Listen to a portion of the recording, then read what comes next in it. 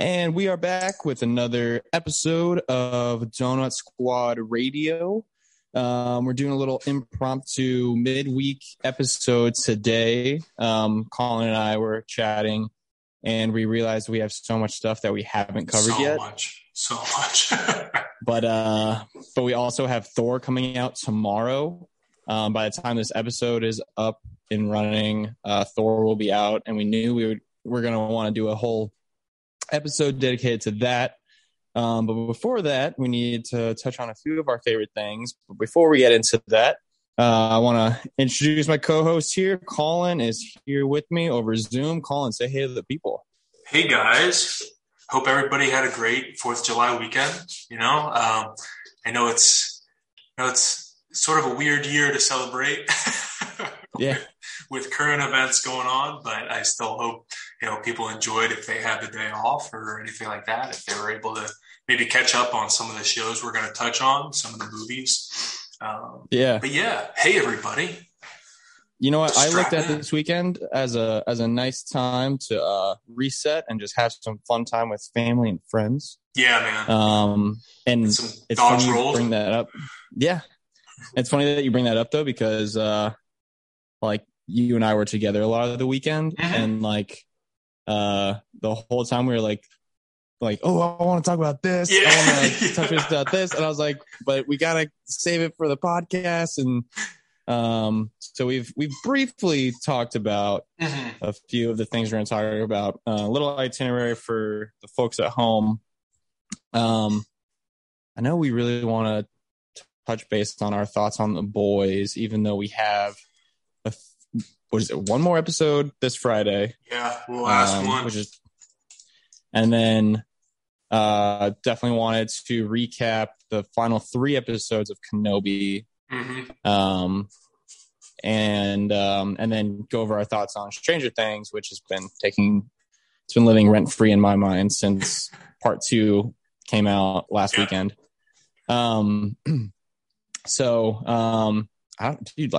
Let's dive in. Let's go straight into it. Let's do it. I also want to give a little update on what I'm doing with Disney and how my progress is going there. But before we do any of that, dude, I want to know your thoughts on the final 3 episodes of Kenobi, because we have gone this long without talking about it. I know. You see, like, all you listeners out there, you're welcome.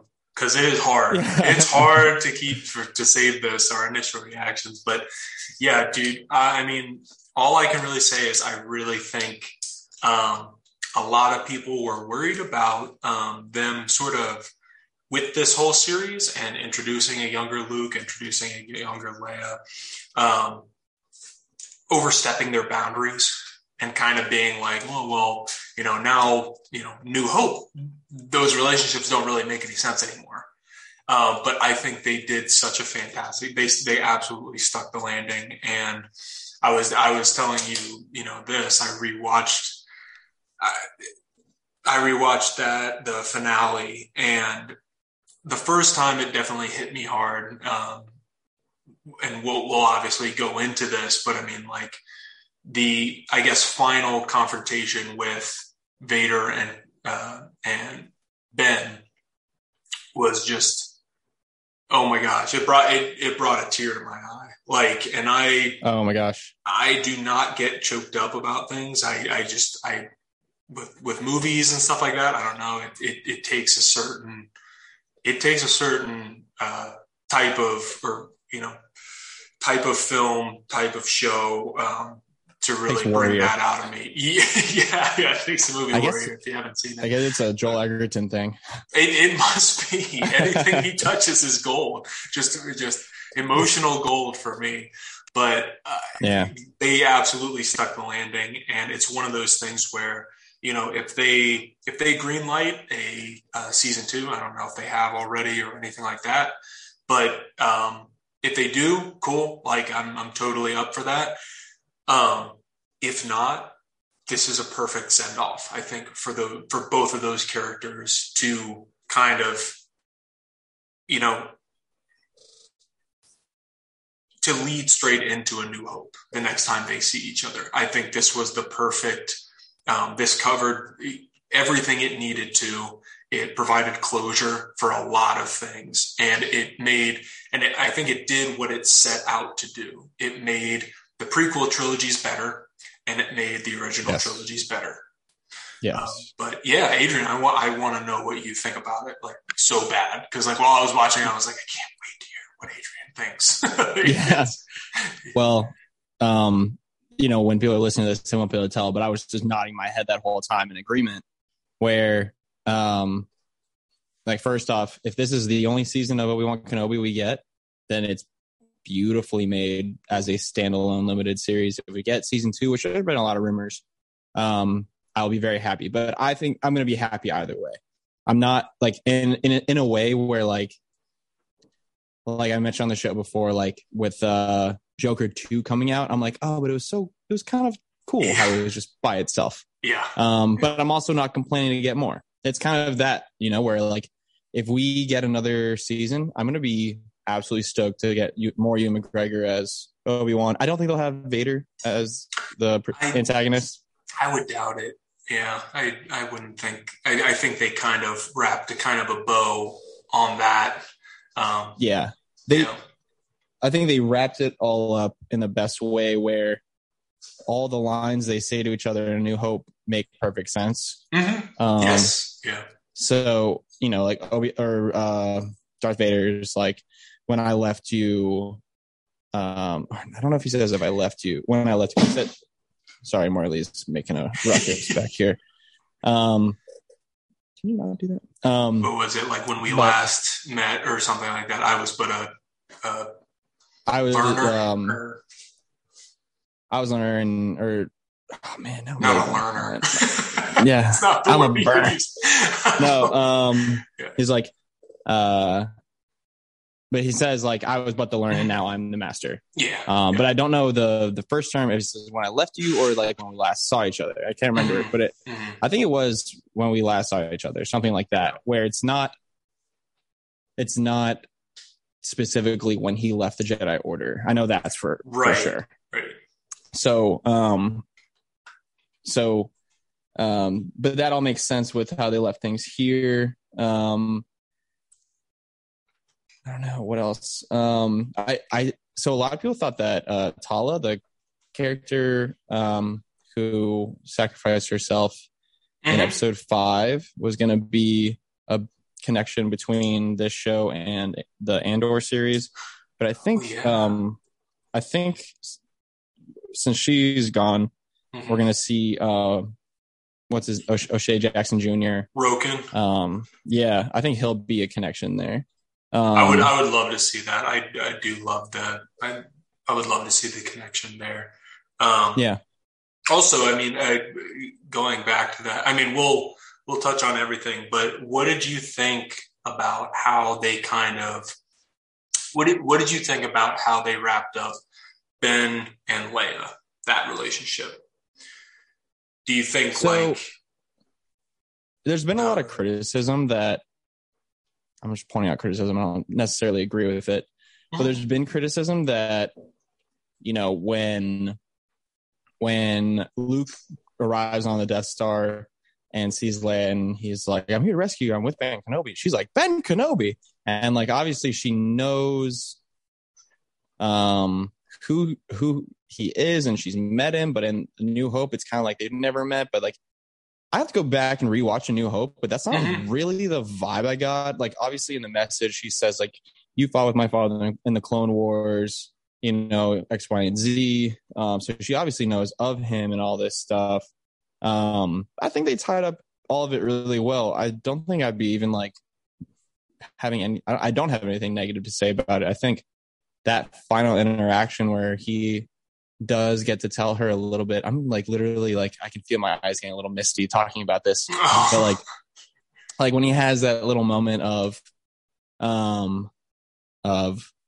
saying like I can't tell you a little bit about your parents, and he does. He's like, I wish I could tell you more, and then she's like, it's okay, you don't have to. And I was like, this is so good. And in that part, just him, the fact that earlier on in the season, he says, you remind me of someone, she was also a leader and things like that.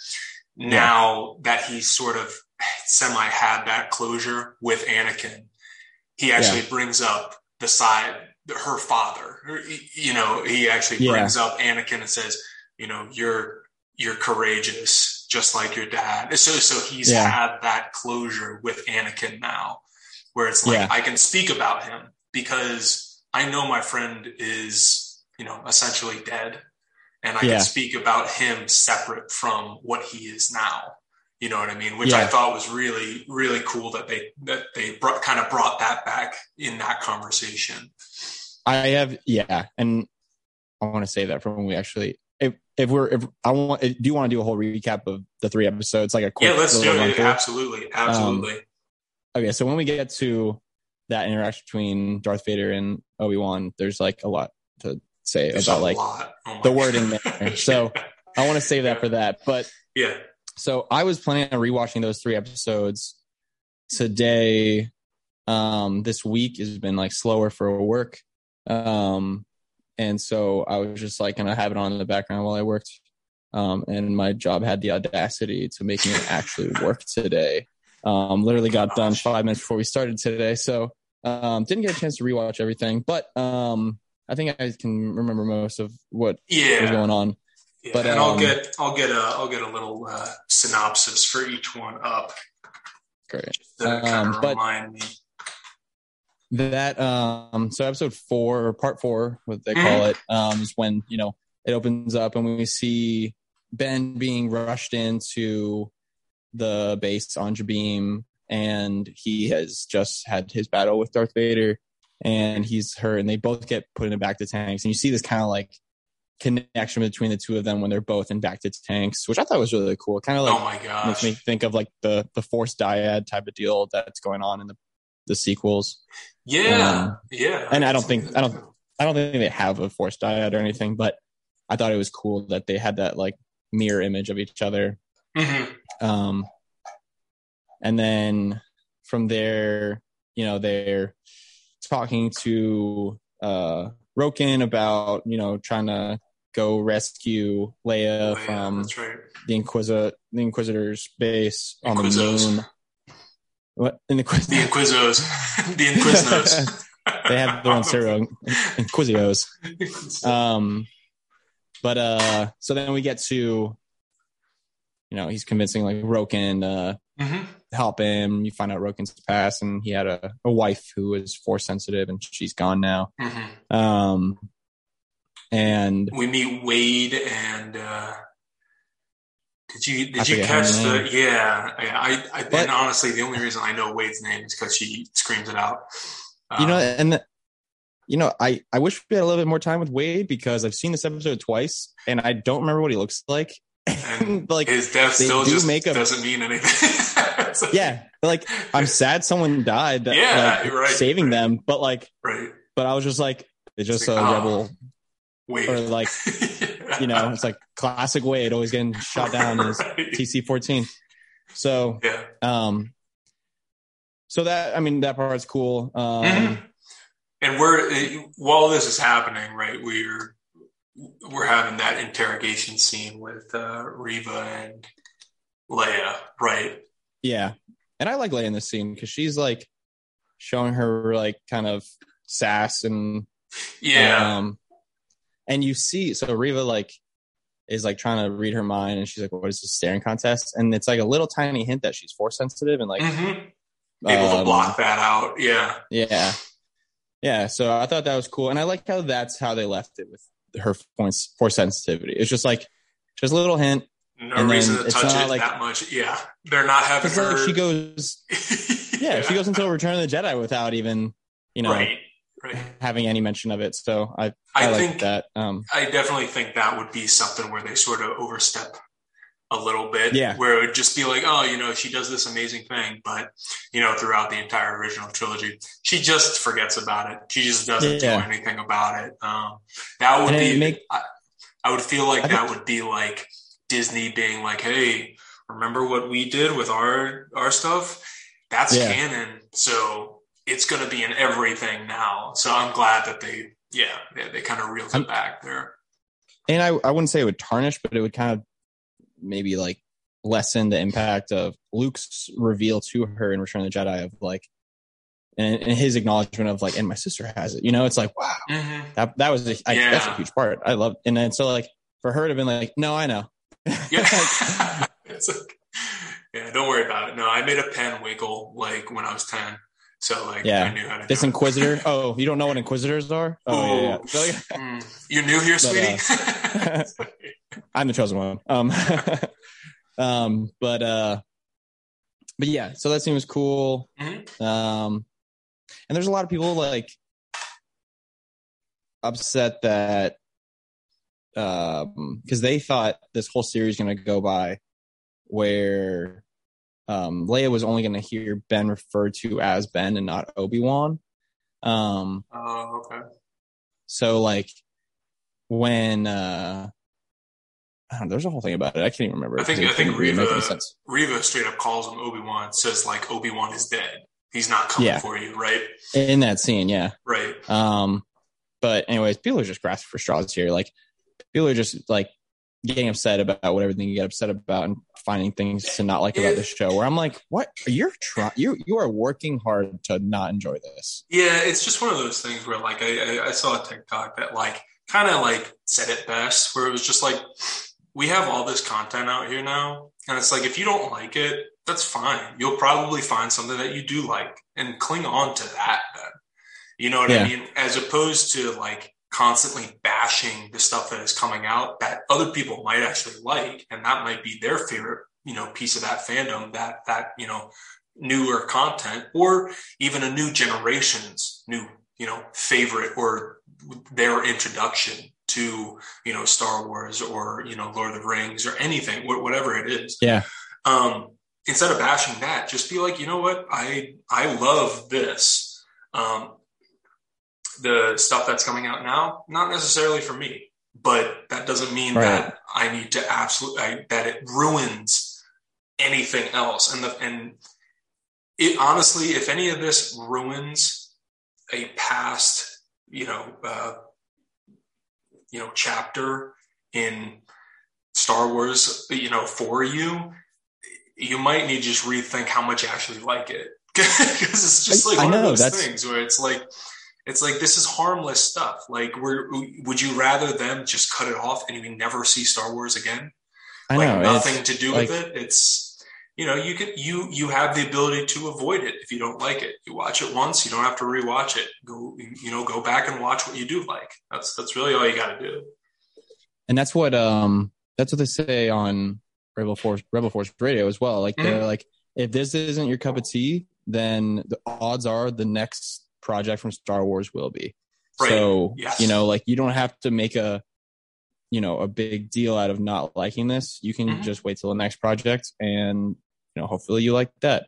But then if you continually dislike, maybe you need to rethink if you're a Star Wars fan or if you're just like someone who likes to watch it and like poo-poo it all. Like, what are you getting out of it if like all you're doing is like having this holier than thou, like, I don't know, talking down to all these awesome fandoms that like you would never be able to create in your wildest dreams. So it's one of those things where it's like, I feel like being a fan, you can dislike the characters that are going on, like that are maybe like the focal point of what a series, a movie or anything like that, but kind of just being in that world gives you that like warm feeling. Just like, you know what I mean? Like being, being on Tatooine, even though like in Book of Boba Fett, we kind of got sick of it. Just like if a scene opens up and you see like the dunes of Tatooine and you see like, the suns and things like that, that just gives you sort of a warm feeling. So that's, I feel like that's how you can kind of gauge if you go into it and you're just like, well, I didn't like the last one, I'm probably not going to like this one. Oh, they're doing Tatooine again. It's like, maybe, I don't know. Have you checked out any other fandoms? Well, that's how I feel about like the Hobbit movies, which the first two I really like, but like, like just to be back in Middle Earth, I'm just like, oh my gosh, this is the best. This is nice. Ooh, some rabbit stew. Yeah, I love it. Yeah. But anyways, back to the episode. Sorry. So tangents. Yeah, so okay, so Obi-Wan Obi-Wan is trying to basically be like, like I'm gonna go in and infiltrate it. What was her name again? I'm sorry. Tala. Tala is like, I can get you in, essentially, because she is technically an officer, imperial officer. Yeah, so we see her like in the hangar getting in. Mm-hmm. She has an interaction with a security officer who was a total dork. No, oh my gosh, total nerd. And then I love this scene of like when Obi-Wan is swimming and he has the little breather on for episode 1. Yeah. And he's swimming through and you see all these monsters that are in the water with him that are very much like similar to the monsters you'd see on Naboo when they're going through the planet core. So like I love that. And then I think like you see the doors open up where he comes in, and there's this little creature, not little, it's pretty big, and it looks like a Rathtar from The Force Awakens. Those like I didn't notice that. It kind of looked like that. Yeah, it was like stuck on the side of the little door that hinges open that Obi-Wan swims through, and it looked like kind of like a Rathtar, but kind of like an underwater like Sarlacc. It was cool. Whoa. But it was like stuck on there like a whatever, I don't know, like a sea urchin, but a really scary one. I didn't notice so that. Yeah, that was cool. But and then like just I just like seeing Obi-Wan and he was back in his like in like real Jedi robes, because yes, one thing I think we see in the next episode is like they have all these like Jedi like lightsabers and clothing, because when they're taking them through the path, they I guess left their lightsabers there and left their anything that could identify them as a Jedi. So I'm assuming, I might have missed something, but I'm assuming he takes Jedi robes from the hideout because his were all messed up when he fought Vader the first time. Yeah. But it's cool to see him in actual Jedi robes rather than like what he was wearing on Tatooine, which was like kind of Jedi robe-ish, but like definitely more just like common clothing. And it's cool to see how like he almost like he's still a little like covered up. He's still got that sort of like shawl on or something like that covering it. But like as the series progressed, he slowly became, like was wearing the full Jedi garb. Like he had his lightsaber on his belt. Yep. Yeah. He was just like, he was slowly but surely, coming out of the shadows in a very physical form. Like being like, I'm a Jedi. Like, what are you going to do about it? You know what I mean? And he's like accepting all, like he's, I feel like the last 10 years he's been in like denial about, or maybe not denial, but he definitely he accepted the fact that they lost. Yes. But that, right. I think he kind of dug his head in the sand, much like he dug the lightsabers in the sand. And like, him taking those lightsabers out of the sand was really him taking, himself out of there and being like, all right, I can't run from this forever. Right. I'm not going to work at this butcher shop in the middle of the desert forever. But so we see him come through. I think one of the coolest parts of the episode was after Reva takes Leia to the interrogation room. Reva gets taken away because Tala, calls her in there to kind of distract her. And then it's just two stormtroopers and then Leia strapped to the little interrogation table. And then you just see the blue lightsaber like go off, and like it's all black. Yeah. So cool. He takes out both of them just like nice and quickly. Like Obi-Wan getting his mojo back. He's got it back. They need a little more lights in that room, man. Like that's going to be the next like that's a health hazard, or like people keep sneaking up on us. Like we need to change something about this. The Stormtrooper Union is going to be all over that. One thing I noticed about this whole fortress was it gave me a lot of sequel vibes as far as like the way it was set up, like the interrogation room, all the red lights, because like the original trilogy is all like gray, black with white lights in the Death Stars and on all the ships. And I don't think we see a lot of red lights. Yeah. And then obviously like the Republic isn't like all that dark when we see them in episodes 1, 2, and 3, or just pretty much 2 and 3. Yeah. But so like this was, I feel like, a lot of sequel vibes, and I really like how they did that because like it made everything feel like one more fluid, even more of one fluid story. Because in like the sequels, we see a lot more like red lighting, like in Snoke's chamber or his throne room. Yes. And then throughout like their Star Destroyers and stuff like that. So I thought that was a really cool touch. And like also like the next part that we're at is when Obi-Wan's walking through that like burial chamber of like all the Jedi. Which was crazy. But that also made me feel like a lot of sequel vibes. Because like in The Rise of Skywalker, we see Snoke, like where they made Snoke and where they made Palpatine's clones and stuff. Yeah. So that's what I'm wondering, because I mean, like, so all of those Jedi are dead. They're not being preserved or anything like that. Because I guess like you could use it as like a trophy room, but like I don't know. I don't think we know if they're alive or dead. Like I think it's supposed to be assumed that they're dead. Yeah. But I think it was it might, I mean, they could have left that intentionally vague. Right. Because like at the same time, in the same time period, a little earlier on, a few years earlier on in the Bad Batch, which is like pretty much immediately following Revenge of the Sith, like, what do I think? We see some cloning stuff. And then, like we have all these hints in all the series, even if it's like post Return of the Jedi, of like them preserving Force sensitive beings and using them to try to recreate the Emperor and have that as his backup plan. And Mando had that episode, right, where they go into that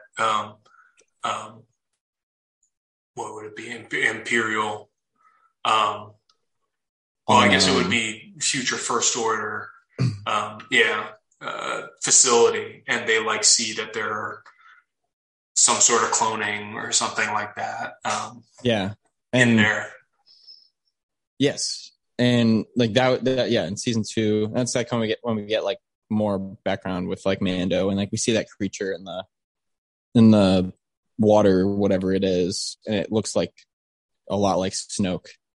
Okay, yeah. I gotta rewatch and that. But all to say, so they could they could be like surprised. In a stasis of some kind. You know what I mean? Like they're trying to find maybe like a perfect midichlorian match for a potential like future Snoke or future Emperor, I guess. Now that we know that he's been kind of pulling the strings the whole time, but like that's so interesting. I would love to see them do something with that, where they're just like,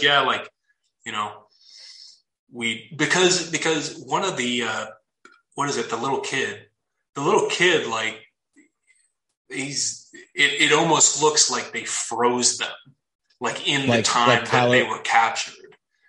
Like you see Kylo Ren freeze Poe at the beginning of Force Awakens. Yeah. It looks like they exactly look like they're in that. A stance. It doesn't look like they were like killed and then just like propped up or anything like that. It's almost like a clear carbonite, like they were he's still wearing frozen. his training helmet. That's right. Yeah. And like a lot of them have a look of shock on their face. Mm-hmm. So I don't know. The only one I recognized was the first one. The guy who kind of looks like he's an alien species that kind of looks like a camel or something. Yeah, he was. He kind of was like Clone camel Wars first at one point, was he? Yeah, he was really nice. Yeah, I remember him. I remember him being really nice. It was like him and Ahsoka had like a team up day or like episode or like 2 episodes or something like that. They took the younglings to get their crystals. Yeah, that's right. Oh my gosh. That's such a good story arc. Yeah, that is a good episode. Oh man. Oh, I hope he's not dead then. But also like who knows? Like if he's going to be used to create the Emperor, or maybe you know what? Maybe even they are saving those Jedi almost to feed the Emperor. Like he's able to kind of blood transfusions. Oh, like sort of like that. But also remember when he at the end he needed to basically like suck the life force out of both Rey and Ben. Yeah. So like maybe that's what they were saving them for, and they kind of just like, once we get this right, he's going to need to stock up on power. He's going to need to suck, life force or like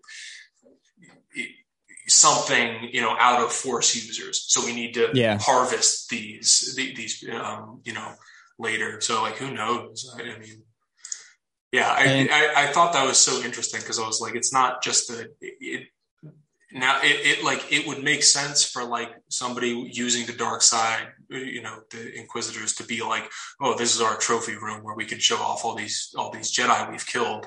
But like, it's also like, there's got to be a more practical use of that space. Like, I don't think they would just be like. I think if they were gonna, so that has been said that, oh, maybe it's just a trophy room, but you can also see in like their, I don't know what the room it is, like the room that they're all sitting in with like the long table in their conference room. You can see you can see like lightsabers on the wall. So if they're gonna keep trophies, I feel like they would just keep lightsaber trophies. They don't. It's just that's taking up a lot less space, a lot less real estate. You know what I mean? Like if I was in their shoes, I would just keep the lightsaber. I wouldn't want to deal with bodies. Right. Seriously, it's a logistical nightmare. And also like, as far as trophies go, a little youngling still wearing his training helmet, like nobody's going to walk in there and be like, oh, wow, hey, you guys took down this guy. Dang, man. Like he's a preschooler, like congrats. Yeah. He couldn't even pick up a rock, but like good great for job. You guys. Yeah. So like, exactly. There has to be a reason behind, them being in that sort of like almost like in Jurassic Park, the little amber. I've been holding on. Doesn't it look like it? Like, like it looks just like that little amber. The ember. So like, who knows? Maybe the Emperor wanted to like chisel out like a staff with the little kid in it, and he just walks around. Just a giant. Just a huge like, so it's not practical. That's gonna be worse for your back. So we see that. What happens next? Obi-Wan. That was before he rescued Leia. So then like we do everything we saw. He rescues Leia. They're walking through the hallways. He like stops the water from coming in, which was cool. So cool. And he redirects it. Yeah.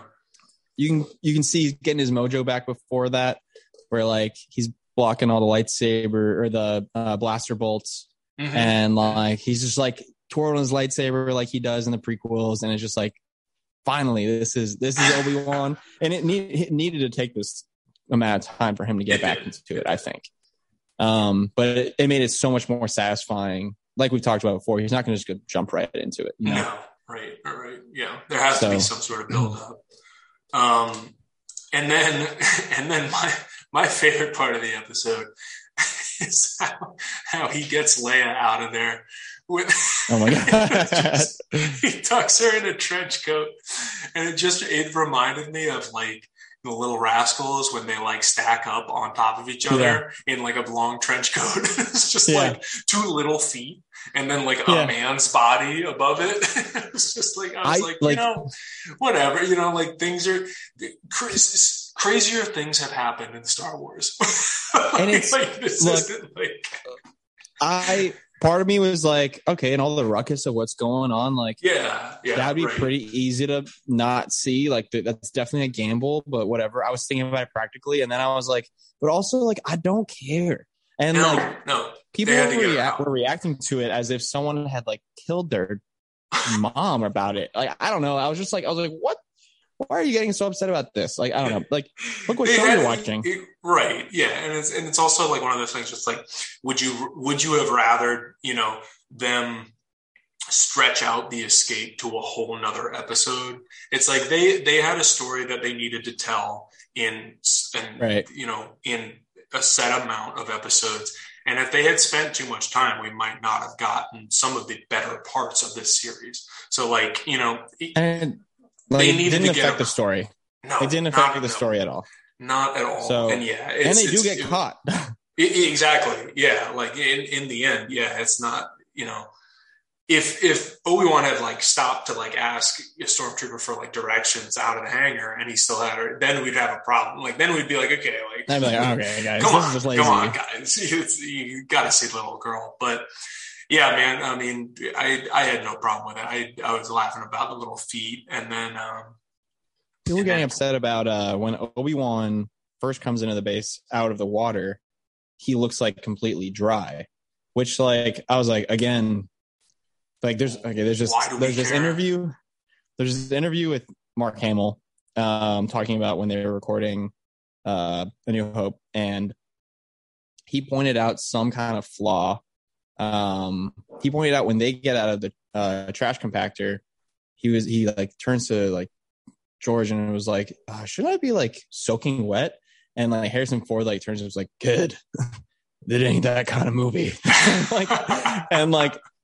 And so like I keep reminding myself, and I what I've seen is they did that intentionally as a nod to that, of like he comes out of the water and he's completely dry. Yeah, but again, it's not that kind of show. Like right. Yeah. And it's like does that really that takes you out of this universe?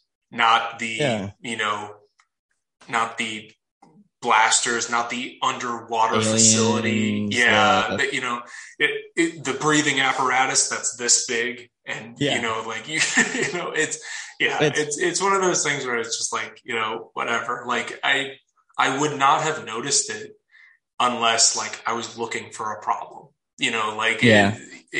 So we have those people just looking for problems, and I'll get into that in the next episode too, though. Then we have to say goodbye to our man Wade. We hardly knew ye, literally. Before we get into that, I just love that they use the TC-14 speeders that they have on Hoth. Yeah. Because those are apparently like very highly modifiable speeders that they can, and you hear in Empire Strikes Back when Han is like going out to find Luke, like, you hear like, hey, the TC-14s aren't like ready. They're still being worked on, and they're being modified to handle the harsh conditions of Hoth at that point. So like, and it's really cool to see like they've been used in the sand. They've been used in so many different, I think they're in like a force planet or something like that. Not an Endor, but they're used on so many different terrains, and like, it's cool to see them in yet another one. And being modified for, essentially, space travel. So like, that's what I always thought. I always thought they were like literally known for like being speeders. Well, they are, because at the end of the episode, they dock in the other ship. Oh, you're right. Yeah. Okay. Yeah. And then they go, and they're like, "Where's your other speeder?" It's like, Wade didn't make it, and I just Wade didn't make it. Who's that? Who's Wade? We've got a guy named Wade on our team. Oh God, he's dead. He's dead too. So you're thinking of Jimmy. Oh, like, oh, thank God. Oh, God, thank goodness. I don't care, but I do think it's funny that it was like a very emotional part. I was like, wait, who? It was, I was like, what are you talking about? Yeah, like, I don't know, but still, I think And I like thinking back, like I wonder if it was like Reva perhaps not wanting to kill Kenobi yet. Like she knew she could take down one of them, so she maybe went for Wade on purpose. Yeah. Like I mean, now that we know her true intentions behind all of it, she's not going to want to kill Obi-Wan right there. Right. She's like, I've got a plan, but I need to still make it seem like, you know, I'm trying to take him down. So, and she had the tracking beacon on there already. So, right. Yeah. So, I mean, who knows? I mean, that either way, I mean, that wasn't necessarily, you know, an emotional beat that really hit for me. Cause again, it was just like, you know, if we had even freaking met Wade, like I'm sure they had like a line where it was just like, you know, I'm so and so. This is Wade. Hey, I'm Wade. But if we had one line of just him being like, of them meeting each other and just being like, you know, hey Ben, Obi-Wan, I've heard so many stories about you. I grew up on stories about you, and that's sort of why. That's why I'm in this position now, because I believe that somebody like you can help us out. Even if we had that line, I'd be like, oh, Wade, you're not going to get to see, you know, what you think, what Obi-Wan is going to take us to. That's all they needed to add. But like, I feel like we just didn't know this character. So it's more of like, like people died, but like. That's how I looked at it. And I was just like, oh, well, that sucks. And it's a shame. But I did like how they used it as like a plot point of like, well, it looks like you guys are soldiers now when they get back onto the that's ship true. with everyone. That's true. Right. Another point that I really liked when they get back is this was the beginning of the no, never mind. I'm fast forwarding way too far. Forget everything I just said. We'll get there. But that kind of leaves us at the end. Like we see Vader come in and choke Reva, and then she's like, I have a tracking beacon on them. And there's a really funny meme out there where like he's just like, all that matters is Kenobi. It was like me waking up every Wednesday, and it was like, all that matters is Kenobi. Which I thought was awesome.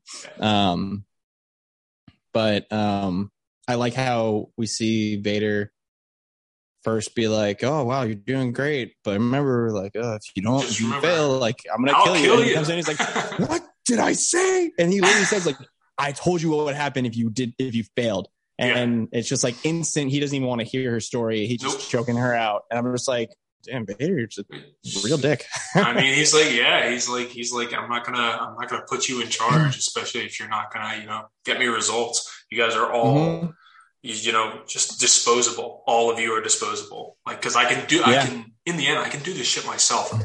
But like, I'm trying to do some others. I've got bigger things going on right now. So I'm trying to delegate to, I'm trying to be a manager here. All right. I'm trying to give you stuff to do, but like, yeah, man.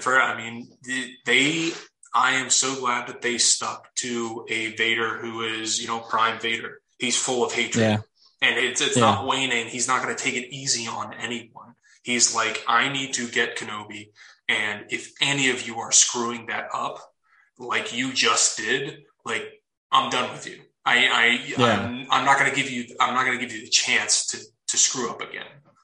So totally. And no, I totally agree. I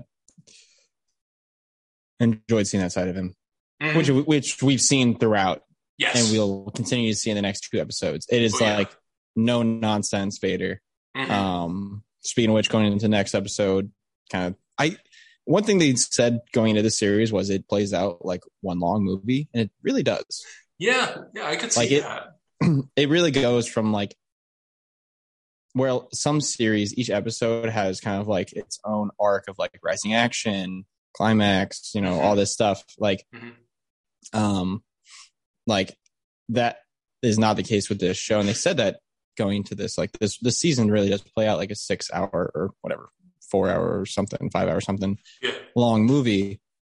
And that's why like one thing, and this goes along with this next episode, where like we had so many people online complaining about like, oh man, the pacing sucks. Or like, oh my gosh, like we haven't seen Hayden Christensen's Anakin yet. One guy I'm going to point out was Soups on TikTok, who is so annoying. He's just like, I can't believe they haven't had Anakin or Hayden Christensen. This was supposed to be a story about Hayden Christensen or Obi-Wan Kenobi and Anakin Skywalker. I was like, have you been watching the same show that I've been watching, dude? Like, also have some freaking patience. And also the fact the next episode is all about patience. Yes. And it like everything that like this one, specific influencer, but a lot of other people were like complaining about kind of paid off in this episode. I was like Disney was like, shut the hell up. Yeah. It's just like, and he's like, oh, finally they did exactly what I wanted. And I'm like is they that weren't really, listening to you. Yeah. Is that really what you want to? Them to do exactly what you want? Because like, what's the fun in that? Like, he's also like, a lot of the people making complaints were just like, oh man, well, they did what we were saying. I was like, do you think they changed the episodes and then did reshoots in 1 week and then changed the episode just for you? They're like, you know what? This guy Soups is on to something. He's got it. Bring him in. So, I don't know. That annoyed me. But, but the opening of this episode, the minute I realized that, the minute you see that sweet little mini ponytail, I was like, yes. I was like, let's do it. And he looks great. Really, like, honestly, like, I think you only really see the age in the laughter lines, and that's it. He looks fantastic, like, for his age. And I'm honestly kind of glad that, I think they saved on their budget for de-aging, and that was smart. They needed to use it for other things. Yeah. And there just wasn't any point, I think they did very minimal and like touch-ups on both of them. Mm-hmm. Mm-hmm. And I honestly, looking at it, didn't really see like much at all. Yeah. And the fact that these two people can play the same roles that they played 20 years ago. That's crazy. Like, so Attack of the Clones came out in 2002. So they were filming in like 2000, 2001. Like, the fact that they can play the same roles.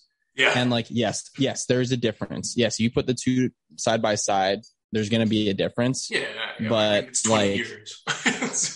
20 years. Like, that's crazy. That is nuts. Yeah. So these flashbacks were supposed to be what, in between episode 1 and 2, or is it supposed to be 2 and 3? 1 and 2. Okay. And they both had the lightsaber hilts that they had going into Attack the Clones, and Anakin had both hands still. Oh my gosh, yeah. Okay, yeah, that definitely tracks. Oh man, so this was this is pre-Clone War training that they were just doing. Right. I was interested to see if at some point we were going to get a long-haired Anakin. But I mean, honestly, the fact that they gave us, this like a younger Padawan Anakin, I think was just so good. Because I mean, I feel like that's how Obi-Wan remembers his friend. You know what I mean? Like, I feel like that's the version that he's picturing underneath that armor and that suit. Like, that's what he's envisioning right now. He's like, how could this, my brother, my, almost son, my child, be performing these atrocities, like, killing people and things like that, like going through a village and just murking people every which way. It's like, how I can't even imagine that. So I'm glad that we got to look at that. Yeah. And his just go off that point real quick. Mm-hmm. His last version of Anakin he saw was like Clone Wars, long hair Anakin. Mm-hmm. But there were a lot of things going on in the Clone Wars, and like really the purest form of Anakin was before Attack of the Clones, those 10 years of training between what he found, like, 10 years of training, plus when they got him off Tatooine, where he was just this boy going through, you know, all his training with Obi-Wan as the older brother, father figure. Yeah. And he wouldn't want to remember him as the guy he fought on Mustafar. You know, he's the guy he trained and taught and he lived side by side with. So, yeah, I can see that. Also, I was a little surprised we never got long hair Anakin, because whenever we see Anakin in his darker robes, he has dark robes throughout the prequels, or at least in 2 and 3. Yeah. But the only times we see him in a clearly Revenge of the Sith garb was he had his hood on, which made sense because it was like Order 66, and then he just looks badass with a hood on in that like Mirage scene in the 3rd episode. But I was surprised though, because every interview you see with Hayden, his hair's grown out. I was like, yo, we're gonna get flashbacks. I was like, well, we did, but we did get flashbacks, but he didn't have his long hair. But no, that was great, and I loved the fact that wasn't just a cold open. It had so much to do with the story.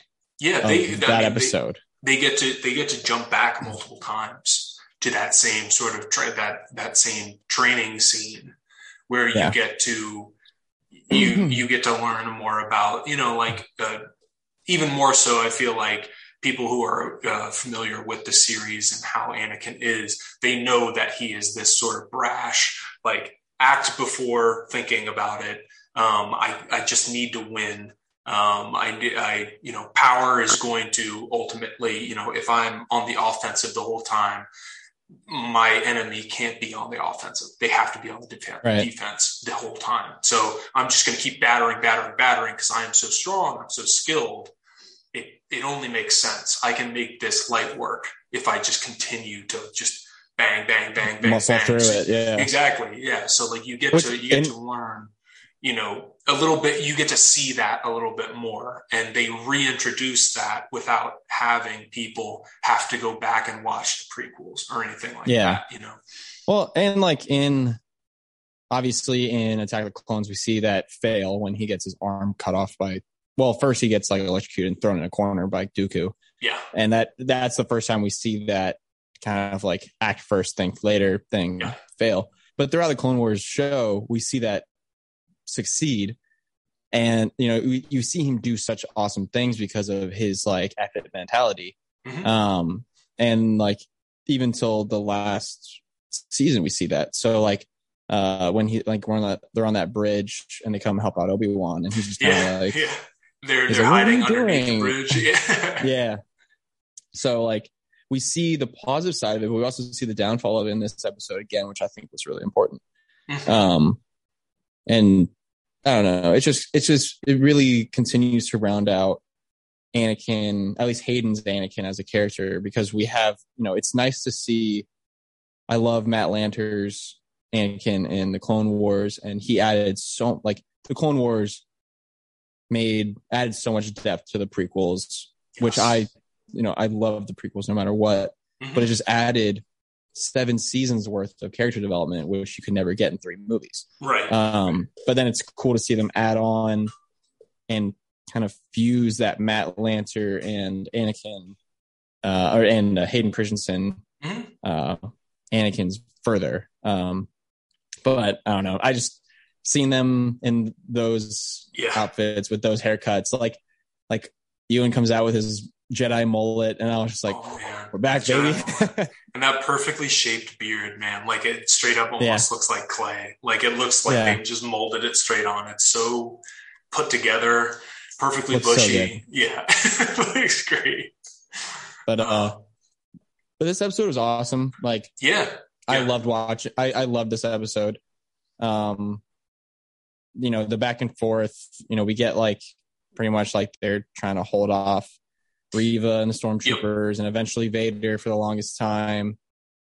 I don't think we need to go into like every single detail. No, we get a good look at. We finally get that confirmation about Reva.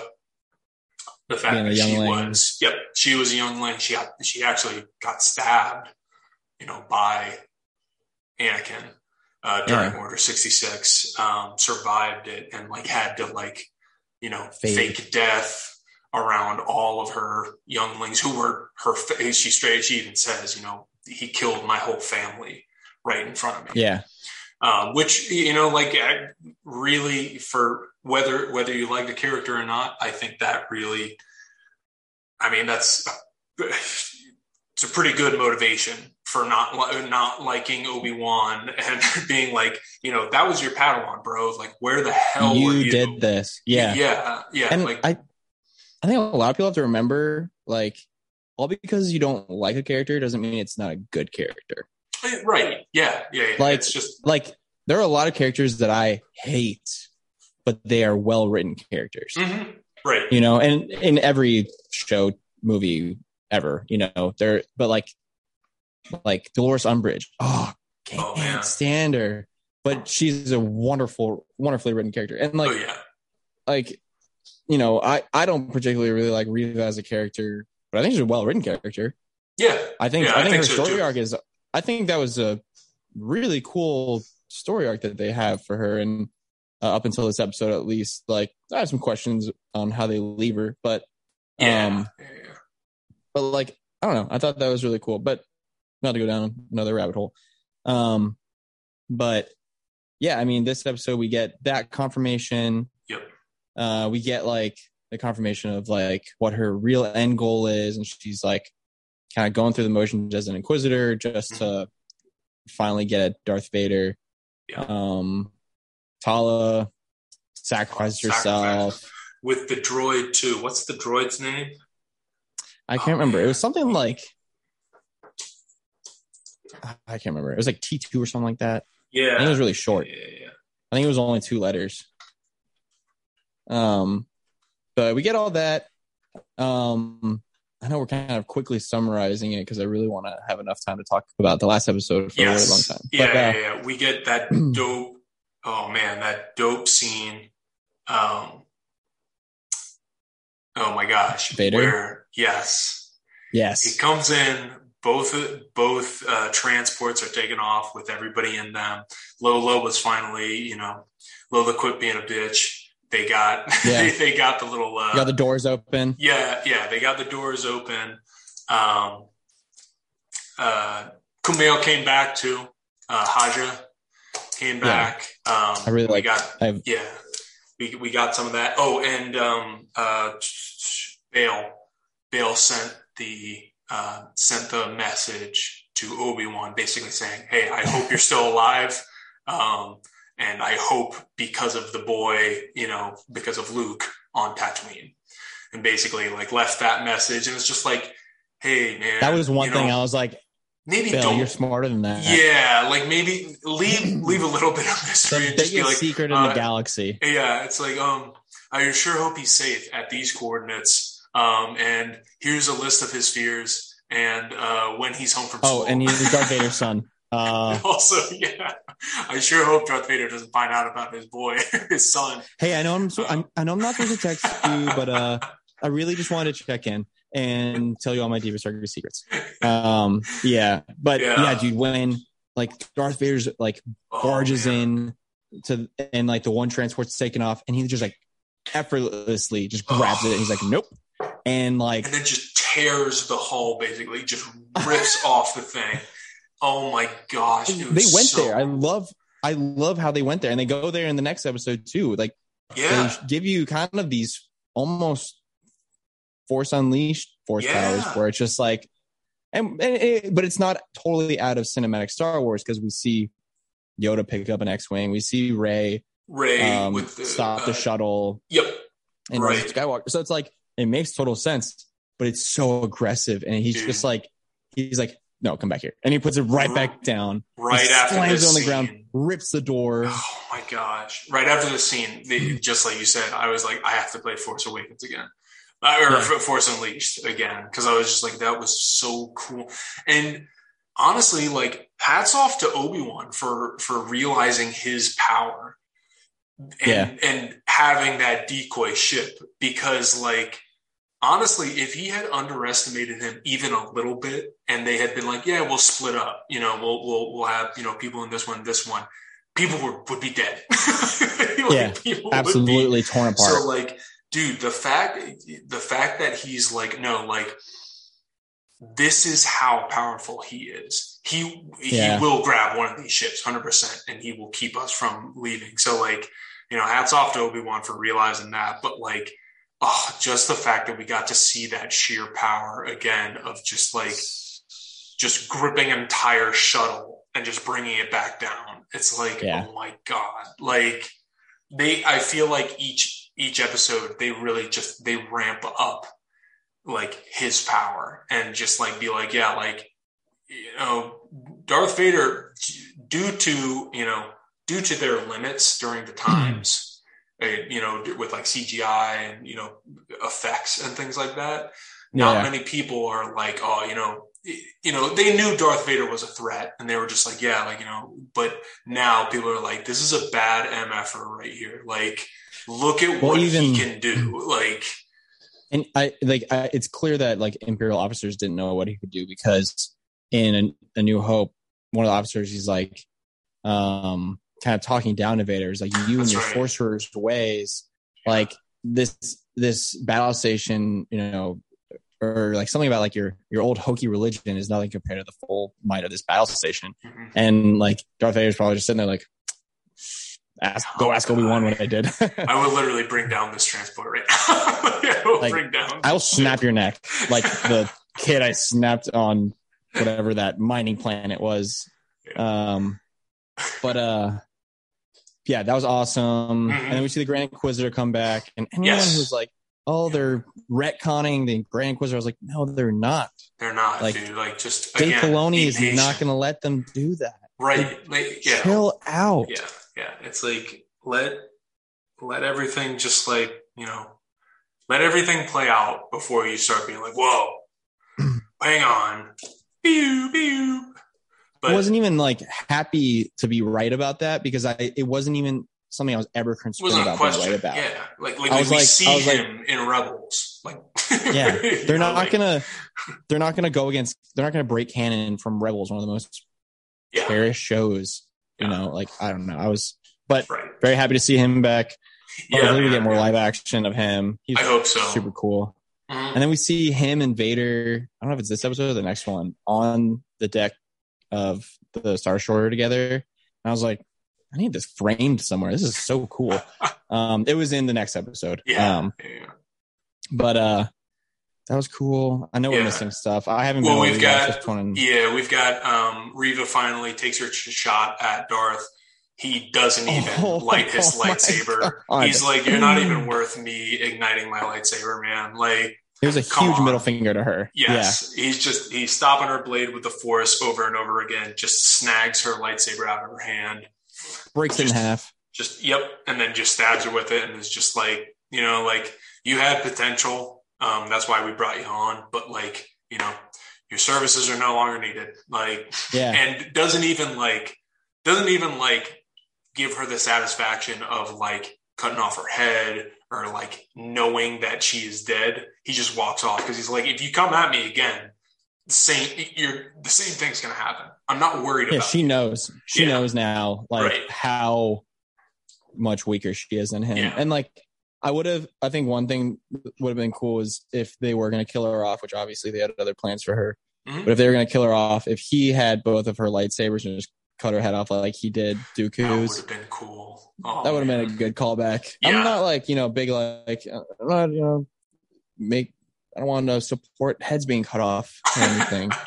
But in Star Wars, I'm all for it. And they prepped it like perfectly with him having both of the lightsabers, just like the broken one, just in each hand. So like, that could have been cool. That could have been really cool. But then she sees the she sees the little transmitter pop up, and it's all glitchy because during the whole mad rush, somebody stepped on it and broke it, and she overhears Tatooine boy Owen. She hears Owen.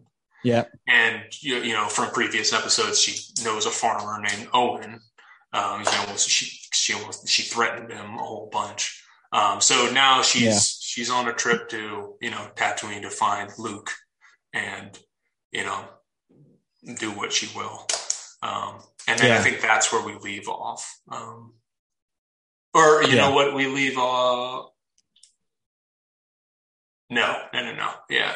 That is where we leave off. Yep. Yeah, because then at the beginning of the next episode, we see the Star Destroyer chasing the transport. Yes. Yeah. And it has soundtrack from Empire Strikes Back when is a do do do do do do. Oh, cool! Yeah, when they're chase through the asteroid field. So that was cool. Mm-hmm. I like getting the original soundtrack in there in bits and pieces. Yeah, mixed in with the new stuff. Yeah, but it starts off there. This was the scene with Taj I was thinking of when, like, Obi-Wan decides he's gonna leave and kind of, you know, take Darth Vader's attention away from them to save them. He's like, I need you to make sure she gets back to Alderaan. And he's like, I'll do everything I can. You have my word. But then he's like, but that's the word of a liar and a fake Jedi. And like, he's kind of saying it like in a self-deprecating way. And like, not like it's like half humor, half not. And like Obi-Wan's like, well, that's good enough for me. And I was like, oh, this is nice. You know? But then, like, pretty much we jump right into Obi-Wan flying down to this, you know. Yeah, do they ever mention what it's like an uninhabited. Okay. No, it's an uninhabited moon. And like, I just love one thing. There's a little interaction between like Darth Vader and the Inquisitor, and the Inquisitor's like, "No, we shouldn't do this." And he's like, "Shut your mouth! I'm going to get it." He's like, "I don't think you understood what just happened to the other Grand Inquisitor, but you learn your friggin' place." Yeah. But I love how like we see Obi-Wan go land and everything, and then Darth Vader goes and follows him. And we get this visual of like Darth Vader like walking up, and you see the Lambda shuttle in the back, and then Obi-Wan's just standing there. He's like, "Here I am, man! Like exactly what you like, want." I'm done running, man. Yeah. I was kind of hoping that we were going to get potentially like have the Grand Inquisitor and the rest of the ship kind of follow the path, well, the rebels and stuff like that. Yeah. And I was hoping we were going to see potentially Darth Vader's TIE fighter. I think that would be dope. Yeah. And just see cool. That pop right out, and then just him, you know, like flying forward. But like, I get it though. Like it gave the rebels a pass, but they also needed to show how obsessed Darth Vader was. He was just like, you know what, this doesn't matter. I'm going to get these people at some point. At some point, we're going to find them, whatever. This guy right here is what counts. We're not going to let him slip. So it was good to see that. But I was kind of hoping just for a little bit of TIE fighter action. What's it called again? Like the Silencer? Is it? I believe his in A New Hope was the TIE Advanced. TIE Advanced, okay. The one with like it looks like a hexagonal wings. Mm-hmm. And it's kind of like a longer, it has the like orb cockpit, but then circle. It has like it has a little wing going back. If we'd gotten that, or like in Rebels when he flies down, but then he's standing on top of the TIE fighter, and like, ooh, that would be cool. That would be really cool. Just like seeing that, like the door open, like that would be really cool. But also, to be fair, the shuttle that he takes, I feel like that's very Darth Vader. You know, having that ramp to walk down, you know, is very much, you know, that's what we see in the original trilogy and stuff like that. So, and I think it was like it gave kind of parallels to. There were a lot of parallels in this to their fight on Mustafar, because like Obi-Wan's kind of just standing there, very similar to like how he's standing at the top of the ramp on Padme's ship, and he's kind of just like waiting for him to see him. And Superman like, pose. it's kind of, yeah.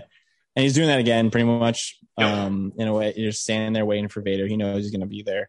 And like Vader walking down the ramp, I feel like kind of gave the same vibe as when like Obi-Wan was walking down the same, the Naboo star, whatever, Padme ship. Mm-hmm. So I don't know. I thought that was cool. I gave the same kind of feeling of anticipation building up for this fight, which, like, I don't know about you, but this did not disappoint. Not at all. Not at all. Oh my gosh. It was so good. Right off the bat, just like the choreography, which was such a mix between what we got in the prequels, where there's a lot of dance in it. It's it's just very well choreographed sword fighting. Like, absolutely, yes. but we also got that mix of just blunt, like medieval holding a claymore and just, coming down hard. Yes. Yeah. Coming down hard on someone. And I mean, if you think about it, the strike that Obi-Wan finally lands actually like on Darth's face, it's not like he's lunging super hard or he's coming down really hard. It's literally a change in direction at the last point, and he just nicks him. And it's like, it's a lightsaber, so it's gonna do some damage. But it wasn't like he was swinging for the fences or anything like that. He wasn't winding up with a strike. It was almost like a fencing move, like it was a little poke, like a change of direction at the end there.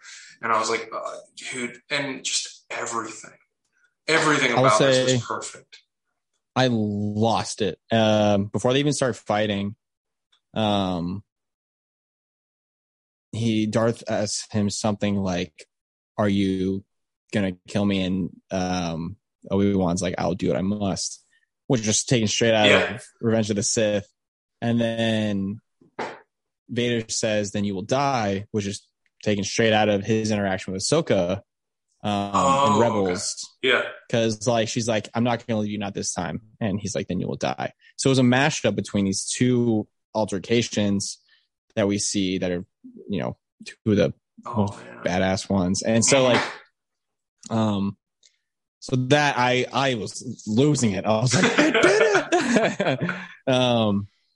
And then, to your point, the choreography was phenomenal because it, like you said, it shows how great of swordsmen they are. Because it wouldn't make sense to go from Mustafar to Death Star 1, and without having this kind of middle ground, especially without having what we saw in part 3 of this series. So like this progression is amazing. And then but you see like Obi-Wan has his mojo back. He's killing it. But they're so evenly matched. Oh yeah. He gets in his stance. He gets it. Yep. Oh, that was great. And yeah, I loved all of that. And there's going back and forth. And then we get more of this like Force Unleashed, like Vader puts his hand on the ground and just like breaks the ground open like a sinkhole. And just slamming Obi-Wan with rocks. And then he has the high ground. And I was just like, what is going on? It was so anime, but like, it was so cool. So just DBZ. Like, yes. Yeah. Just touching the ground and just it all crumbles and brings him down. Like, and even just flinging the rocks at him and stuff like that, like bring them up. I think it was so cool to see a true fight, a true lightsaber duel where they are constantly using force powers while dueling. It's not just a lightsaber fight. It is an all out, like, while you're fending me off, I'm going to throw something at you, which I feel like we didn't see too much of in the prequels. I feel like it was, it would be either the character was trying to pull something down on them and then they would just go straight back to the swords, or back to the lightsabers, but it was never really like a, I'm going to just push you right now and then, come at you with that, where it was just like, I think the only time we get that is Yoda versus the Emperor. Yeah. And then all the other ones, it really is just like lightsabers, and they're using the Force to jump, like in the Duel of Fates and Obi-Wan and Anakin.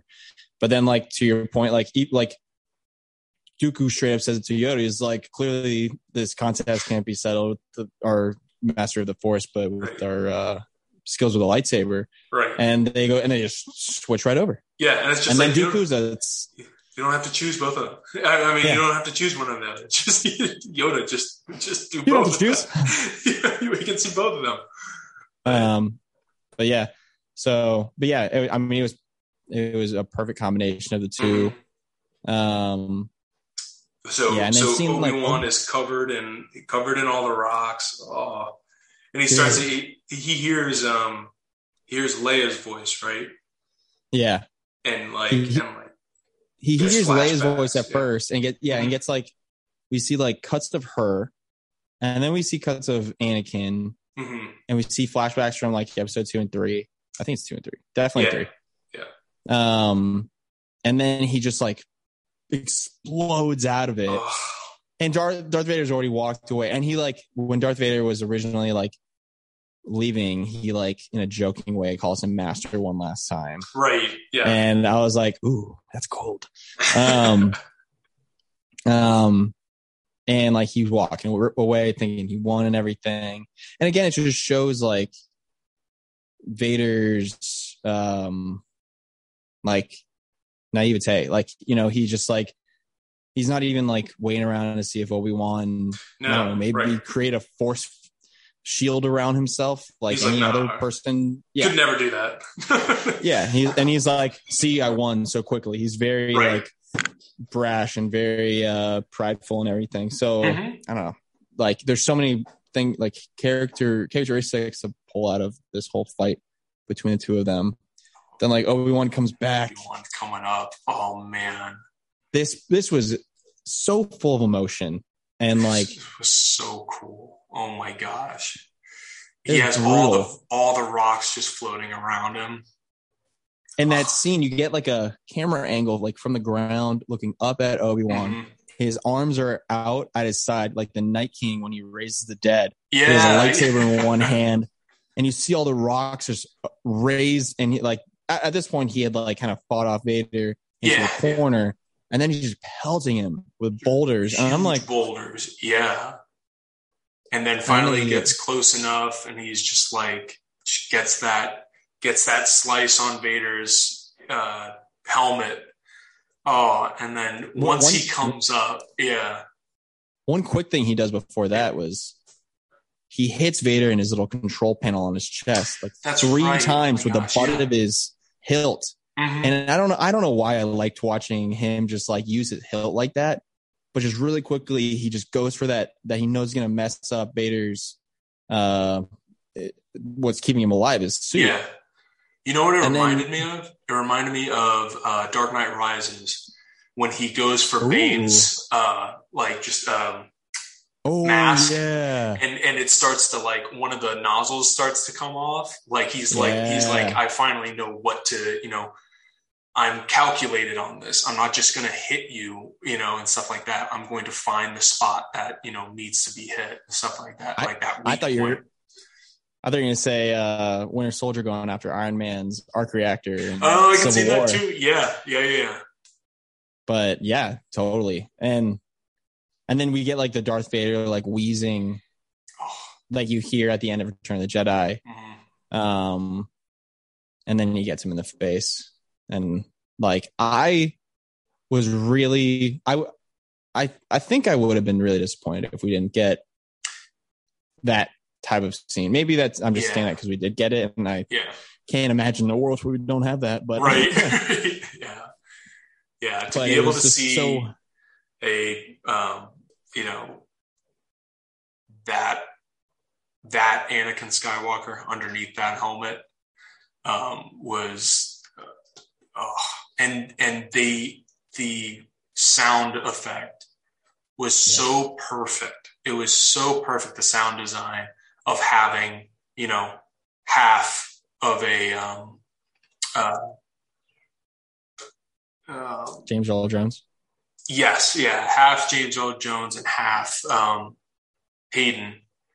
It was so good. Oh my gosh! Like, I think for a lot of people, a disconnect they have is, how did we go from Hayden's voice to James Earl Jones, and like even just like the intonation, the like, you know, just their way of speaking.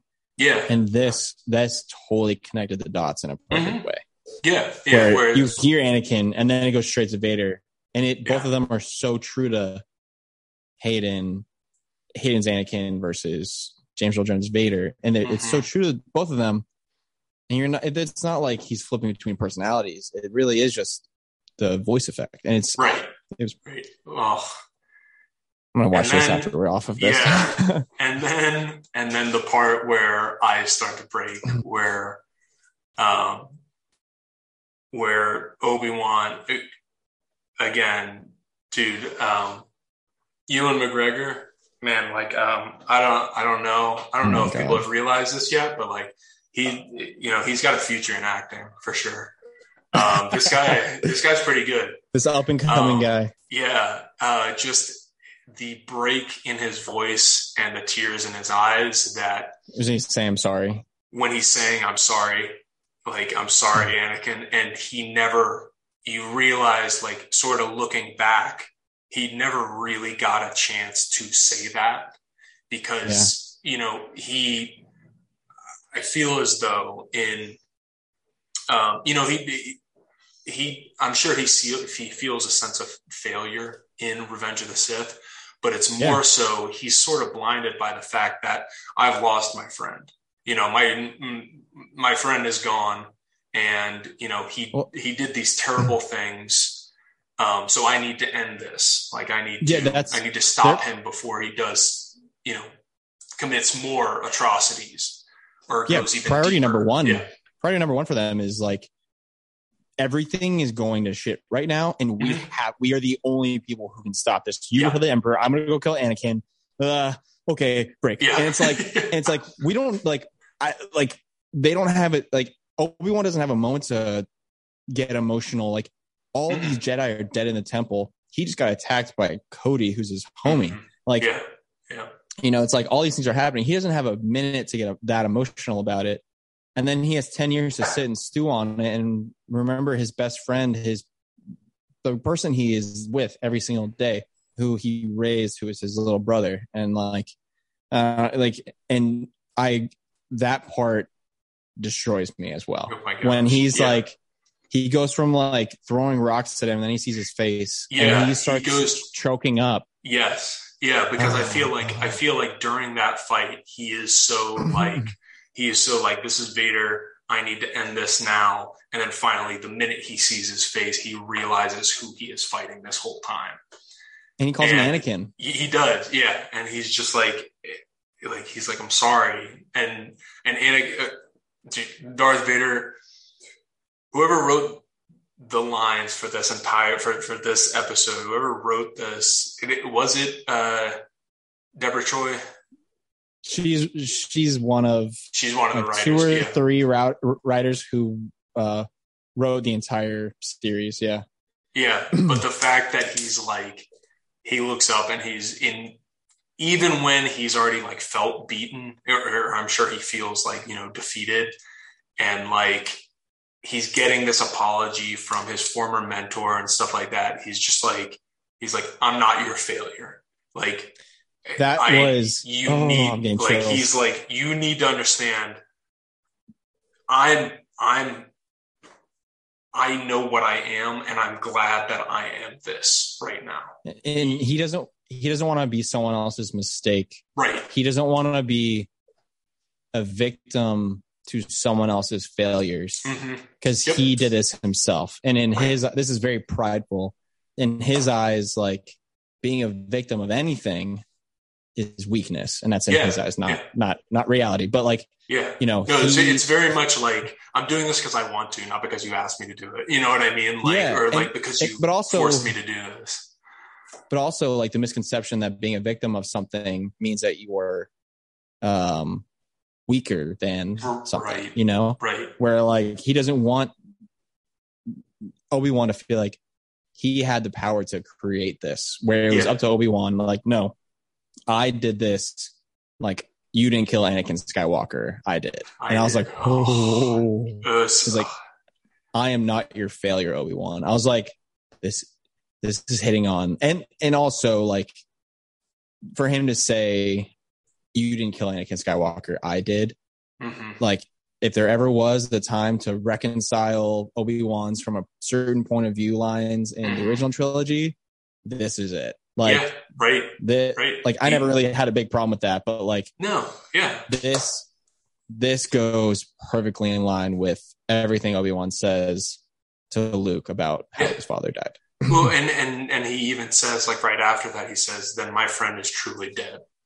So it's that thing where it's like, to Obi-Wan, Anakin is gone. Anakin is dead. In the end, it was never, for Obi-Wan, I feel like it was never, bringing in Luke in A New Hope was never about reaching out to Darth Vader and trying to get Anakin back.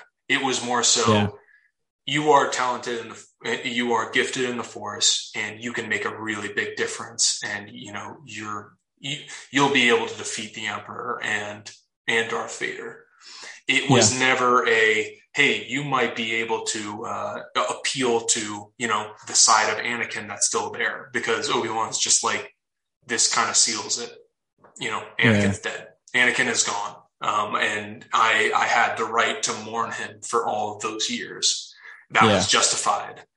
And we had to get that time, or we had to get this part of the show where when we get to Obi-Wan telling Luke that he has to kill his father, it makes sense. You know? Like, this all wraps that up nicely with the bow as well, where it's like, I can't kill my father. It's like, well, the Emperor's already won then. It's like for Obi-Wan just to be this cold. Yeah. You know, he's just like, he's like, you gotta kill your dad, dude. Yeah. Like, sorry, man. I don't make the rules. But, and then he kind of and then he just, you know, leaves Darth there again, which honestly was sort of surprising. I get it from an emotional side, but I would think after that exchange, I would think Obi-Wan would be like, you know, then my friend is dead. So I need to make sure that this monster that you are doesn't hurt anybody else. So I thought he would, you know, try to finish the job, and, you know, Darth Vader might fend him off and get out of there. But he leaves him. If I had, because I don't really have this. If I had any hangups about this entire series, that one little bit would have been it, where I was like, oh, why didn't he kill him? Why? Or like, obviously we know he couldn't kill him in the show because we had to see him later. Yes. Yeah. But I was very much anticipating a different ending to their battle where neither of them die. Yeah. You know, I think, and that was my initial reaction. I was like, I really didn't even care the night that it premiered. But it is really like if I have to pick something, this is my nitpick.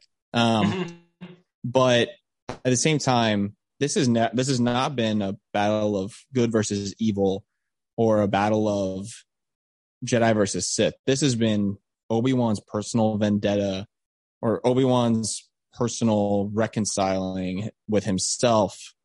And then he kind of just got let off the hook by Vader. Yeah. And I think that like kind of eases that nitpick for me, where the Jedi Order is done. You know, I think that like Obi-Wan still should have killed him, or there should have been another ending. Or at least attempted to. Only because it's, you know, Obi-Wan, you've been here before, brother, and look how that turned out. Like you gotta unfortunately you gotta make sure he's dead. But I mean, but also you could say that it was the reawakening of the Jedi way. His opponent was defenseless, in a way. He was not necessarily unarmed. He still had his lightsaber in his hand, but he was defeated. So for him to kill him just wouldn't be the Jedi way. And Anakin says when he kills Dooku, he's like, I shouldn't have done that. Like that wasn't the Jedi way. Right. Right. Yeah. So no, that totally makes sense too. Still, I don't know. Not totally. I'm not that worried about it. But no, neither am I.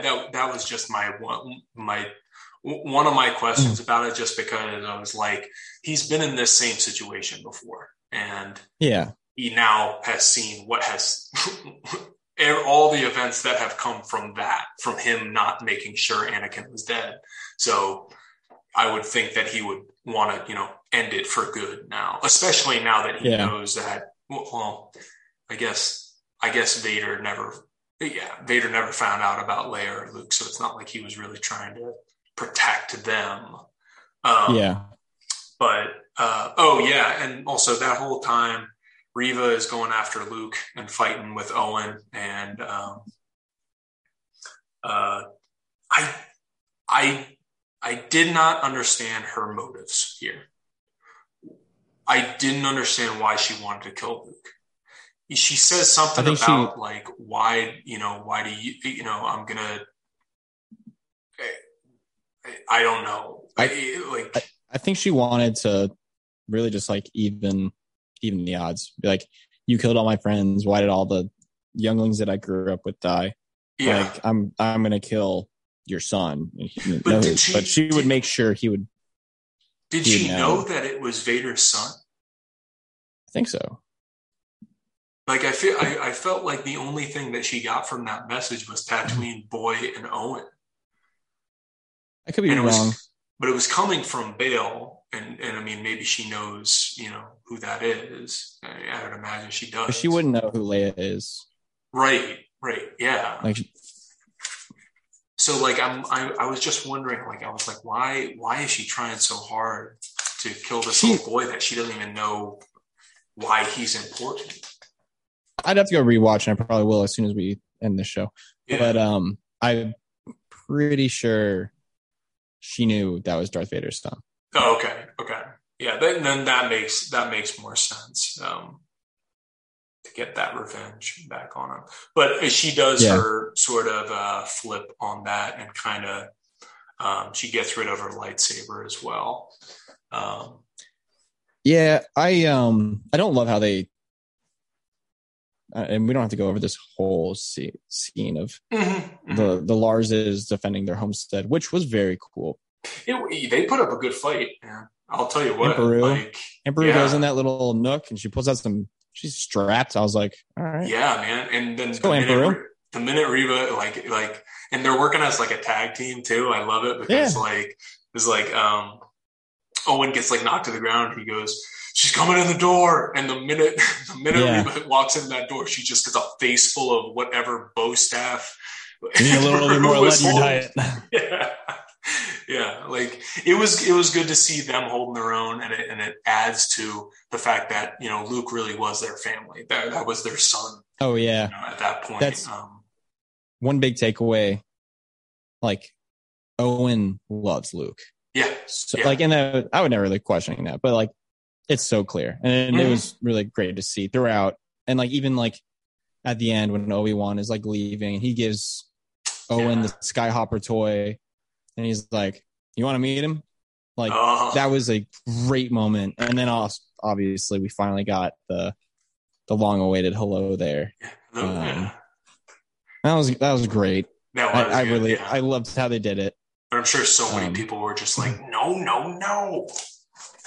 Like, get over it. He can't know old Ben Kenobi. But then, he obviously knew he knew who he was. Like, he knows about him. Yeah, like that's the first thing he thought of. Like he very clearly knew who that was. And then like what everyone was waiting for at the very end. Yeah, Thank God. I was so glad to see it. I was hoping to get a little bit more. Just with I feel like Obi-Wan, his reaction wasn't what I wanted it to be. Like where it's just, oh my God, like Master Qui-Gon, like, oh my God, like how have you been? but I've missed you, Master, you know, like stuff like that, like things like that. Where it very much seems like they were hanging out like every other weekend. Like they were just like, hey man, like, you know, you could give me 1 second. My iPad's about to die. Yeah.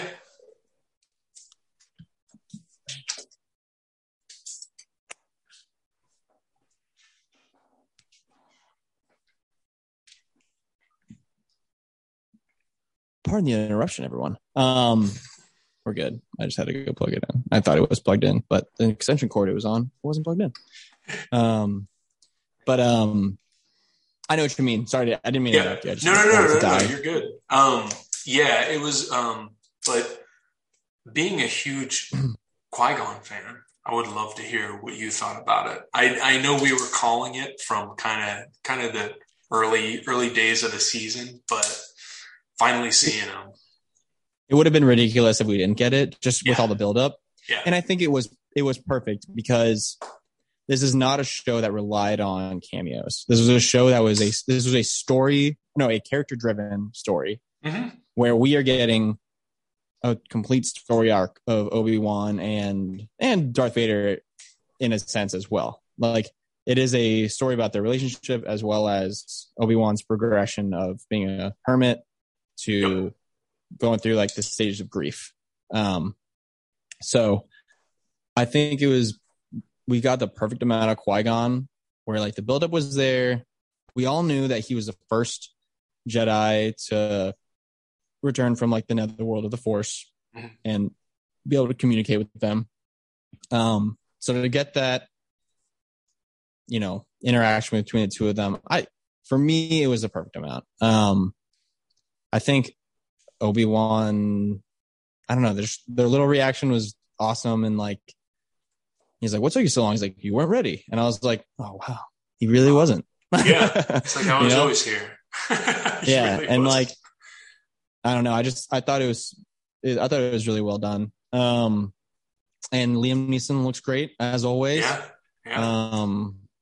God, he's got to be like almost like 70. Yeah. Yeah, man. Yeah, he looks great too. Yeah. He's like, oh yeah, the Force, don't you know? Don't you know? Where's my daughter? Like, did you ever pick up my lightsaber in Naboo? But yeah, no, I love that. And for me, it was a great way to end it. Yep. So overall, like, how does this series stack up for you with the other live action series we've gotten and the other series in general? Oh man. Yeah, that's a good question. I really did enjoy this series a lot. I think coming away from it, I would put this, let's see, I would put it just under Mando season 2. I think that's exactly what I was about to say. Yeah, I think I would have it, you know, Mando 2, Kenobi, Mando 1, Book of Boba Fett. I think that's my list going right now.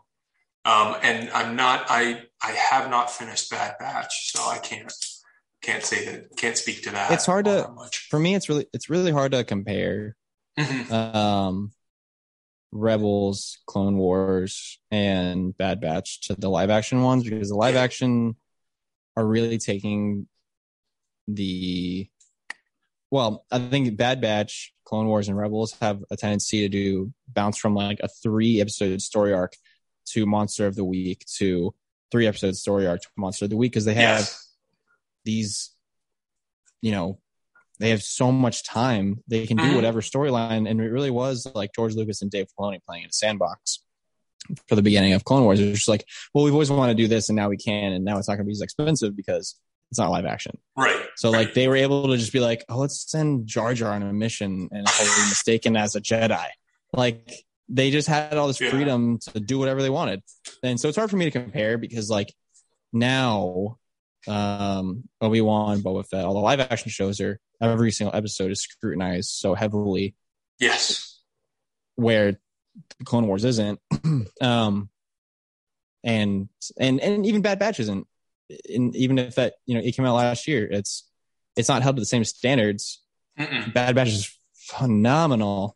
I love the Bad Batch so much. I've said it on the show so many times, but, and Rebels as well. Like Rebels is up there is probably like, I think it might be like my second favorite Star Wars show, but, yeah, I think I agree totally with you though. I think Obi-Wan is like right below. If I'm going to hold Mando as a whole, it's going to be right below Mando. And I think one thing that's so enticing about Mando is like, that's a new character where they can really do whatever they want with him. Yes. And like, yeah, that's true.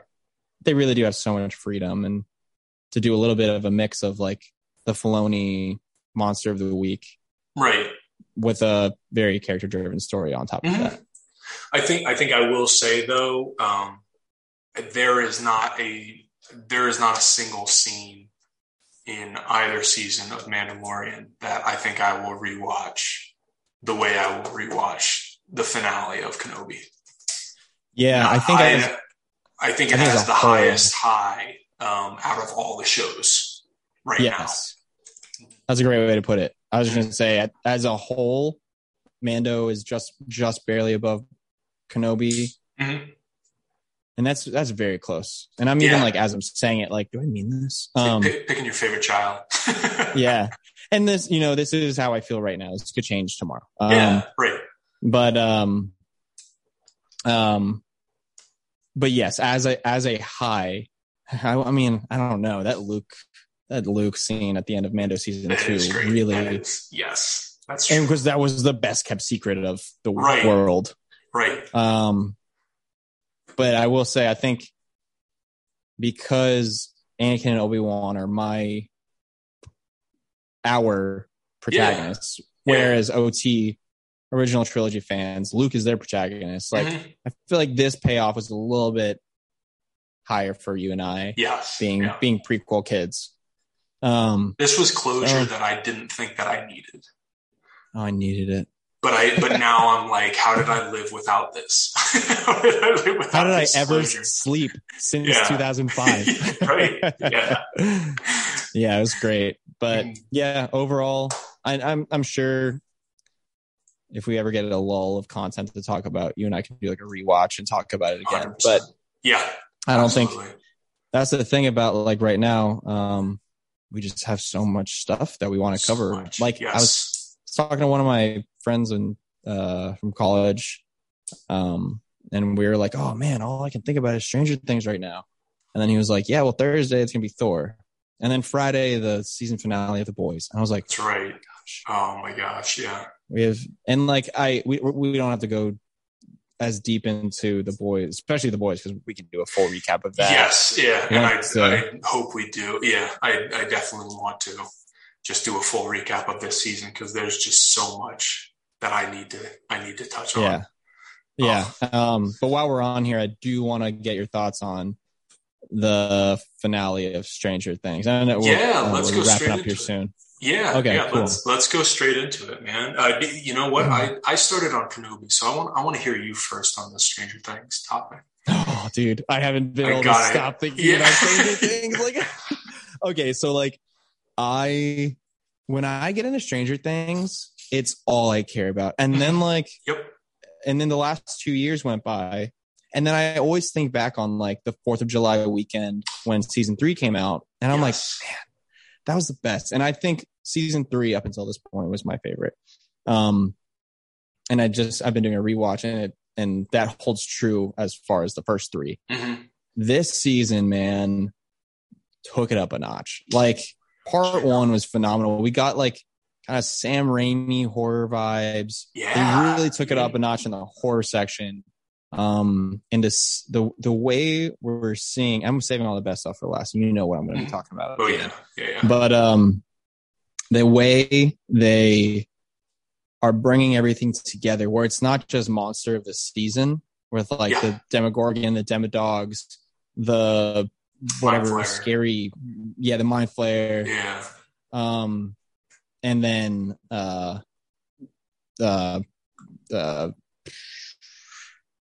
Vecna.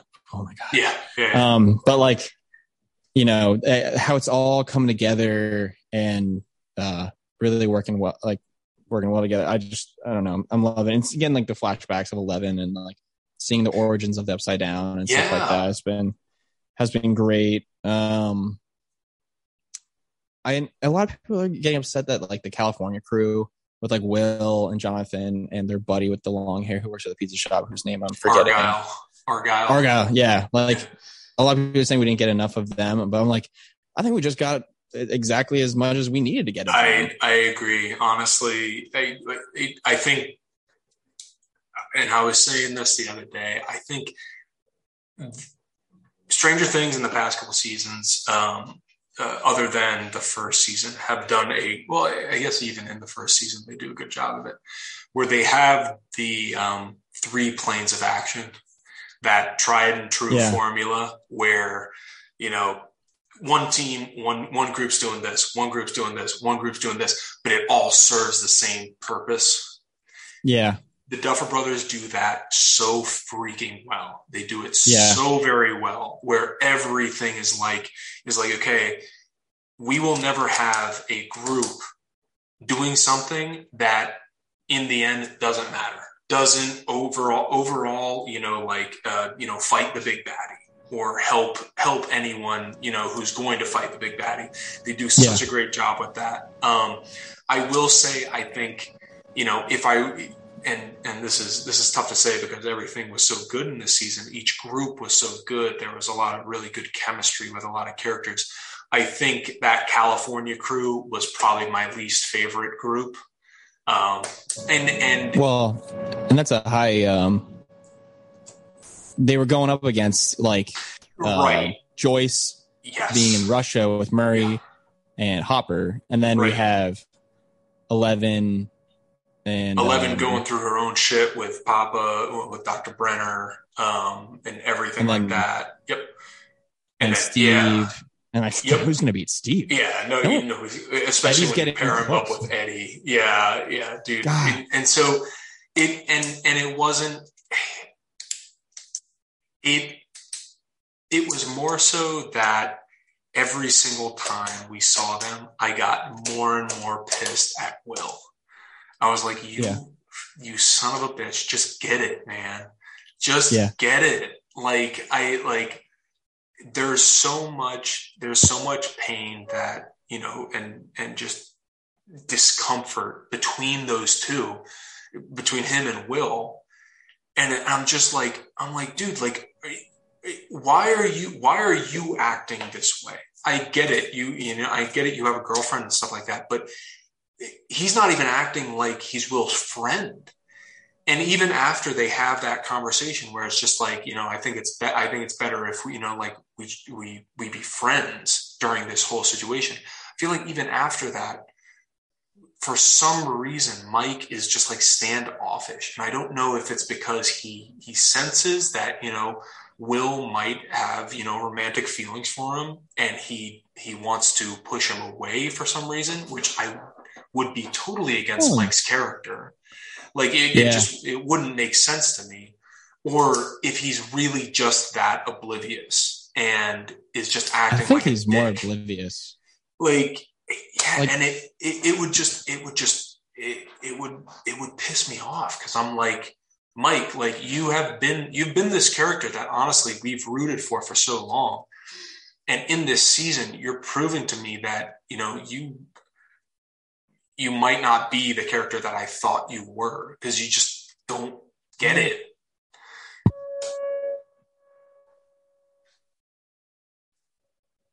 Can you hear me now? Yeah. Okay. My mic's acting all weird. Hopefully it'll last the rest of this episode. yeah, I mean, they are also high schoolers going through first relationships and dealing with their friends going through relationships and them not, and like stuff like that, where you're in middle school and high school and you just don't know what's going on with life. Right. So they have my sympathy there. But yeah, I mean, yeah, Mike's been easily my least favorite character this season. Yeah. But what else? But I mean, yeah, I mean, as far as like going into the second part of this season, like the stakes were as high as they could get right from the get-go. It was just like instant action, and they did such a good job of like relaying the intensity to the audience, where like you have these badass scenes of like the Journey remix song when they're getting ready to like start, you know, the whole operation, and that like all these things are that edit is on repeat at the gym. Like I kid you not. I don't think I listened to. I might have listened to Master of Puppets, and we'll get to that. I listened to that maybe twice. Other than that, it was the minute it was getting near the end of that song, it was just go back to the start, replay. Oh yeah, same. That like, it's so good. Oh, and I'm so glad they didn't just use it in the trailer. I was so glad to hear it in the season. Oh my God. Yeah. Yeah. And like, so, to your point, like you and I, and, you know, everyone else did our walk on Saturday. And then we were done with that. I went home and watched, the last the two parts of, season 4 back to back with Lynn and Ryan. And like the next morning, I like was driving around running errands, went to the gym. The only music I listened to was Metallica. And like, you know me, I grew up like probably starting in like 7th or 8th grade. I got into Metallica, and that was not cool at the time. Like in 8th grade, it was kind of like, if you're into Metallica, you're kind of weird. And like, but I thought it was really cool. And so like I was learning how to play guitar at the time, and they were like such a big part of that. And like, I got really into like thrash metal out of nowhere. And like, so like when this came on, when you see Eddie, and like, I didn't know, I didn't see any of the theories about what song he was going to play. I had no inclination that it was going to be Master of Puppets. And dude, like, I avoided TikTok and Instagram and stuff like that, like the plague, because I just didn't want anything spoiled. Yeah. And like in my head, I was like, all right, it's going to be maybe like a power ballad, like something really cool. And like, but knowing his music taste, I was like, it's gotta be something popular. But I really wasn't like trying to break it down too much. So like, when he, first off, I want to break down this whole scene, because like they're up there and he has like 3 amps, it's stacks, and like it's so on the mark for a kid who like clearly, you know, he's living with his uncle. They live in a trailer. Like, he doesn't come from money, but that money that he does get, he spends on music equipment. With the music, good equipment too. And like, and he has that great line. He has that great line before he grabs the guitar, and he's like, "It's like she was made for the upside down." It's so true. It's so true. You see all the vines around it, and it looks like that perfect guitar just looks like it matches with everything going on in the upside down. And it's a BC Rich Warlock, which is like the most, I don't know, out there guitar. It's so cool. I'm gonna go buy one now. But like literally, I just want to go get a Warlock now. It's so cool. But but like his like, they're up on there, and it's like, all right, initiate stage 3, and like he's like, Kirsty, this is for you, and that like melted my heart. And like it's so high school for this kid who is like an outcast, who doesn't get attention from like the popular girls, but then he has this connection with her in the woods when like she's buying weed from him, and they have this really nice sweet little moment. And then like he kind of latches on to this one moment. He didn't even know her that well, but you know, they knew who each other were. But then he has this like kind of he feels obligated to make sure she didn't die in vain. just from these little, really meaningful, really short interactions. And that, for some reason, that resonates with me so well as a high school thing of like, you put so much stock into these little moments. And especially as someone who's like an outcast who gets some attention from like the popular girl, you know? Yeah. I don't know. I just thought, and she ends up being so sweet, and he ends up not being this monster that she thought he was. Right. Yeah. And I feel like he felt as though like, you know, they absolutely did have like a connection, but like almost like they could have been something more. You know what I mean? Like I had a feeling, and you know, he just like her remembering his band's name and him being like, oh my God, like, yeah, you do remember. And it's just, it was really sweet and just a super endearing moment between the two that made you care about actually both characters like a lot. Yeah. And you like, he plays that first chord and he like lets out this and you can see in his face, he's like he doesn't have to play the song perfectly at all. They're distracting the bats no matter what. But you can see in his face, he's like trying to hit it note for note, play this song as perfectly as it can be, because this means so much to him. Not only does it matter to distract the bats, but it matters for him to play well for Chrissy. And I don't know, I think it's so sweet and like, but it's also Master of Puppets and also, oh my gosh.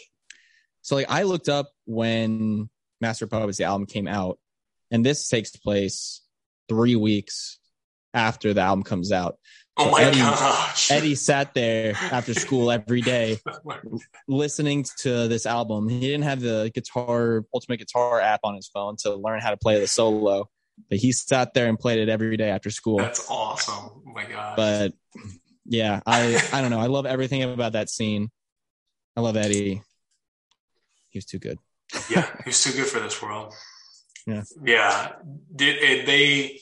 I think they really nailed it with all of the groups, and when everybody, you know, doing their part. Like I said, there wasn't a single time, and there really wasn't a single time in this entire season where they would jump to a different group and I'd be like, I'd be like, I can look at my phone for a little bit or something like that.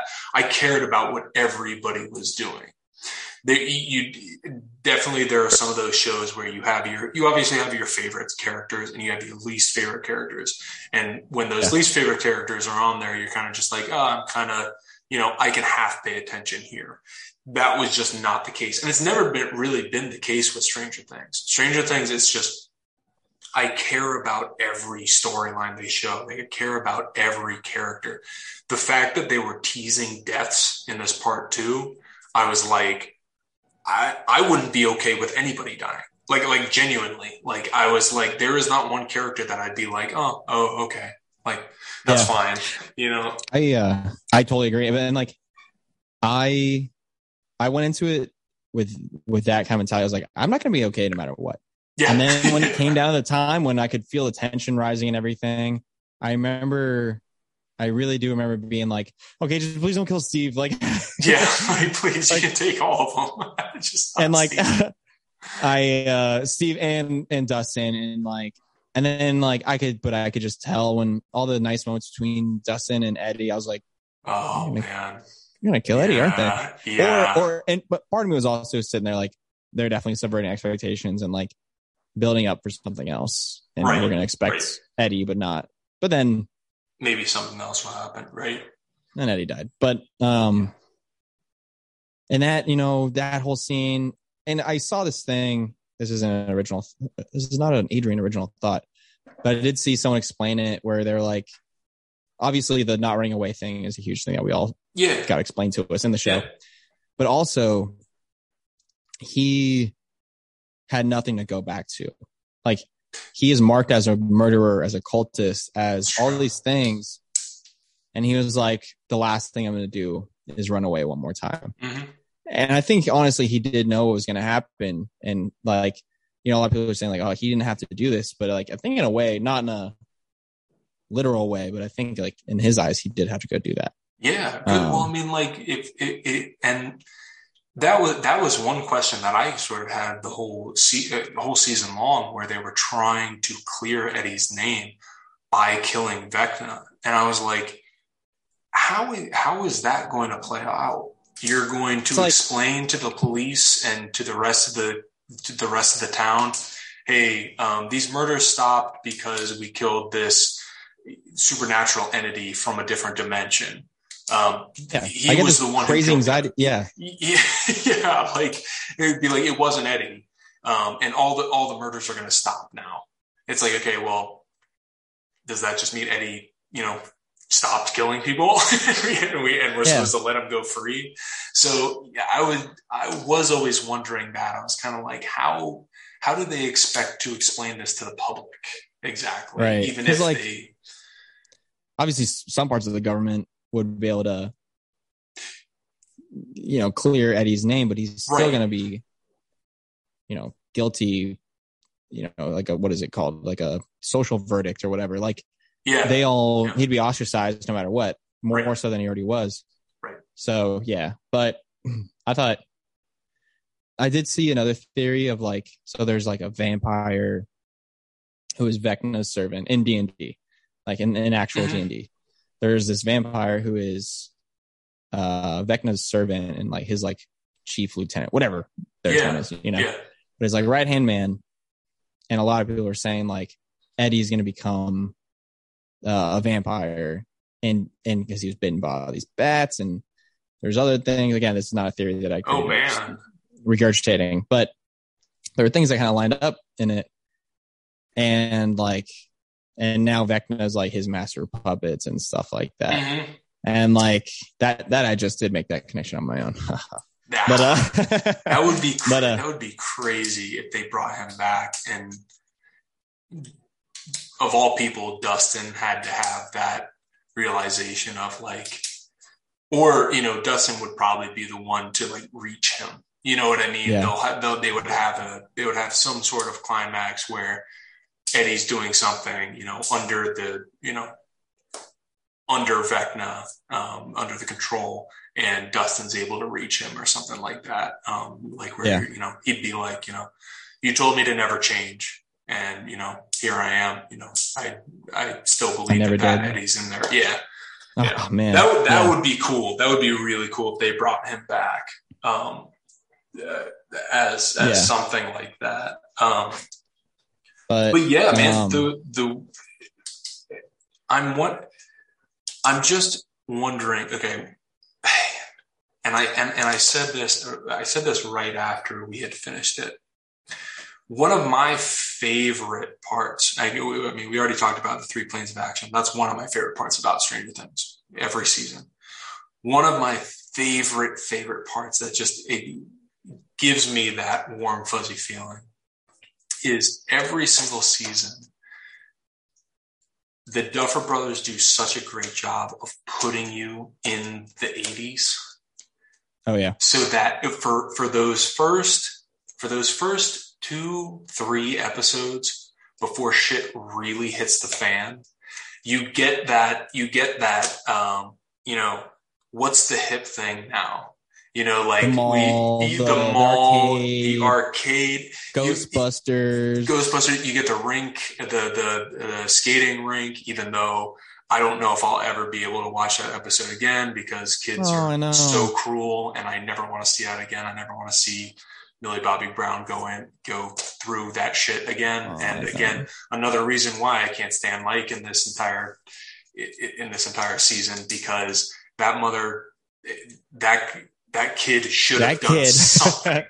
He should have done something. And I was like, Mike, go out there, do something, anything. And it still aggravates me, but they do such a great job of putting you in the 80s. And every single time I come away just being like, I was born in the wrong freaking decade. I should have been born in 1977 so that I could be a 10-year-old or, like a 9-year-old experiencing all of these things. I should have been. What I worry about is just the fact that, the way they left part 2 off with all these fissures in basically running straight through Hawkins, semi-open portals to semi-open gates to the Upside Down. I'm wondering if season 5 will get any of that. Like, I don't know if we'll get any, lightheartedness in 5. I don't think so. I think it's going to be very much a, hey, shit is bad. We don't have time to show you, what the flavor of the week is right now. People romping around with fanny packs and stuff like that. But it's very much like the Harry Potter series, where each one gets darker and darker and darker, and a little less lighthearted too, where you stop seeing the fun side of magic, and you start to see, the really dark side. So I'm worried about missing out on that. Yeah. Well, as you were saying that, I was kind of racking my brain of like, what series am I thinking of where that happens? Where the beginning is like, oh, this is great. It's kind of like the beginning of a horror movie. It's like, oh, this is a great time at Hogwarts. Yeah. And honestly, Harry Potter's the best example where that slowly fades out, especially, I mean, really, really, really isn't even there whatsoever in Deathly Hallows especially part 2, when it opens up and like the Dementors are all around Hogwarts and Snape's just standing there and you're like, oh, this isn't fun at all. And like that's exactly what I was thinking of. Pasties. Like I want to at least see Aunt Marge blow up. Like but like it's like nail on the head. And I don't think we're gonna get that at all because and like I don't want to steal the conversation right now, but one thing I will say is like when we were kind of getting this anticipation of like a big death, and then it was another character that was introduced this season. Like, one thing, I'm not that hung up on that, but the fact that like shit really hit the fan with Hawkins being destroyed, I was like, all right, I think they earned some leeway. Like they blew up this town, not blow it up, but like, it's like these massive sinkholes of hell into the Upside Down have opened up. Yeah. It's like this is a world changing like event where it's not just like, oh, another character died, but we'll see what happens next season. But they think they won. Like, no, they lost. This is like the end of Empire Strikes Back, where they're like, ooh, I don't feel that good about how this is ending. Right. It's like, or at the end of Infinity War, did we just lose? No, Chris Pratt, you idiot. Did we just? Yeah, we did because of you. You stupid idiot. You couldn't hold on for 4 seconds. Yeah. So that's honestly the feeling. That's the vibe I got where they're like on the hill looking out. And I was like, ooh, I'm getting Infinity War vibes. Like, this is not great. Right. And they've already confirmed with the Duffer Brothers that there will be some sort of a time jump, but I don't know if the time jump is going to happen right at the beginning. Like, I don't think they're going to say, even if it's like 6 months, I don't think they're going to go 6 months later or anything like that. I think it might be later on, like something really bad is going to happen, and they are going like Endgame. Right. Like, we get directly after, and then we get a 5-year gap. Right.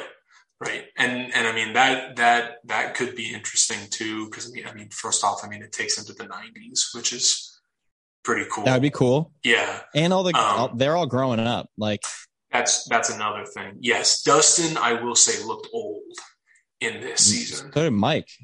Mike looked like a member of KISS, honestly. Yeah, this is the first season I didn't want to punch Will in the face. I liked Will a lot in this season. Oh, I know. And you feel for him so much. I really did. He was so like, I don't know. His conversation with Jonathan too broke my heart. Because it was just like, he didn't have to say it because he knew that he knew that it wasn't.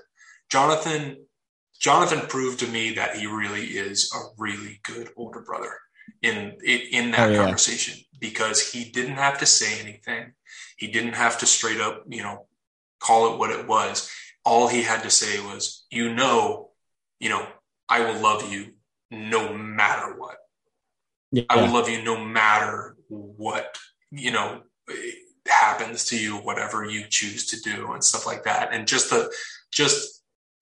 having that, at least one person that will probably knows about, like him most likely being gay. I mean, yeah, I think is huge. He doesn't feel so alone anymore. Yeah, it was a really special moment. Yeah. I really did like that. Yeah. But all in all, this season blew me away. Like, I literally haven't been able to, like, I just, it's like when Batman came out, like, I can't stop thinking about Batman. I can't stop thinking about Stranger Things right now. I know. It was so well done. Oh, yes. And now I'm like, I don't want to go 2 more years or less or whatever. I don't want to go any amount of time. I know. I think they're calling for 2 years. I think that's why the time jump's so important. Yes, yeah, definitely. Absolutely. Dude, I mean, with everything with Vecna being one was a fantastic twist that I genuinely just did not see coming. I did not see it at all. And I think they went about it in such a great way where it's like, oh my gosh, like, yeah, this totally makes sense. Now, looking back on it, the amount of time that they committed to learning about all of the other kids, all of the other numbers, I was like, oh yeah, that makes sense now. That totally makes sense. But they still totally got me with that. Me too. And I love those realizations when it, like, you do look back and you're like, how did I not see this? Yeah, right. They hide it in plain sight, Yes. I love that. So, man, there's another thing I saw really, really quick that the album that Running Up That Hill is on is actually like a concept album about a girl who goes to a coma and then wakes up, and like they had this in front of us the whole time as we really. Yeah. Okay. I love little things like that too, where it's like where, the songs actually like add to, the story and not even necessarily like the lyrics in the song, but the story behind that song. Or like anything. It's not just cool. It's like if they put the final countdown in for Eddie's song, one thing that wouldn't have made sense, but like it would just have been like, it is the final countdown and that's it. But like Master of Puppets was so Eddie. Vecna is like the master puppeteer, the puppeteer behind it all. Like, it all made so much sense, and it just fit the times and the vibes of the 80s and thrash metal. But I was just gonna say, like, I knew I had seen something like this, but another little like tidbit of like sort of like a nice little like Easter egg and stuff like that. I don't even know if it would be an Easter egg, but at the end, when Max is, in her coma and Lucas is reading her a book, it's The Talisman by Stephen King. And apparently, I mean, I haven't read that book, but somebody said it's essentially about somebody going on this journey to find a talisman, which is, what the book is named after, to save his dying mother. So what a lot of people are saying is just like, this next season is going to be, even though Lucas kind of took a bit of a backseat in this one, it's very much he's going to be the key to, getting Max wherever her mind is back. So he's going to be going on that journey and stuff like that to find, where her, because Elle couldn't find her anywhere. Right. So I'll be interested to see like where she is, where her mind is, and things like that. So, just small little things like that, I think just show how much, first off, how calculated this whole story has been. The Duffer Brothers have composed one of the best just stories ever. And it's amazing what happens when you put one mind in control, or two collaborative minds in charge of a full, like an entire. Don't get me started. A story to its entirety. It's amazing how that works out. But yeah, man, I loved this season. Me too. We binged the crap out of it, and then honestly, like just the other day, we restarted it because it's just that good. It is that good, and only thing I'm really hoping for season 5, just a small thing that they could do. I'm hoping for a Halloween time. Give us a nice action. Yeah. Give me a little bit of Halloween, because I think season 2.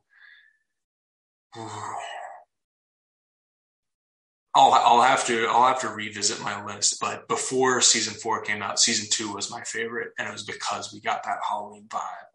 That was great. Wow. That was Ghostbusters. I loved it. And also Billy. Yeah. God. Bring back Zaddy. Billy. Bring back Zaddy. Yeah. I wouldn't mind seeing a little bit more Halloween time. Yeah. Oh, I need Halloween Town Billy too. But yeah, man. Any last thoughts on Stranger Things? No, man. I loved it. How about you?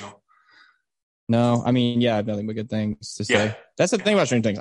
I really never have bad things to say about Stranger Things. No, they keep knocking it out of the park, and the only thing I'm worried about is them trying to wrap the story and Netflix being like, "Hey, man, we need more. Bring more. Yeah, bring more." And well, apparently they already greenlit a spinoff, so maybe that'll settle their need for more. I'm fine with spinoffs. Just end 11 and Gang's journey here. Apparently they had more stories to tell, and they were going to tell multiple stories that might have been connected, but it wasn't all going to be 11. But then everyone loved season 1 so much that instead of using all these plot threads that were different storylines and then eventually connecting them, they all made it one story. Right. Okay. In the same way. But yeah. But that's interesting how much everybody, loved season 2, like episode 7, where she goes to the city, like trying different stories, like we all kind of just agree. I love it how just the entire Stranger Things fandom just all agree just that episode didn't need to happen. And we never see point taken. Yeah. We never see her sister again. Nope, yeah, we never see 8. Yeah, and they actually make a mention in this season. He was like, this was after 8 had left. So that's why we don't see 8 there with all the other kids. So I was like, yeah, good for you, Duffer Brothers, for actually listening to everybody and being like, hey, this was everybody keeps skipping this episode. I wonder why. Yeah. But exactly.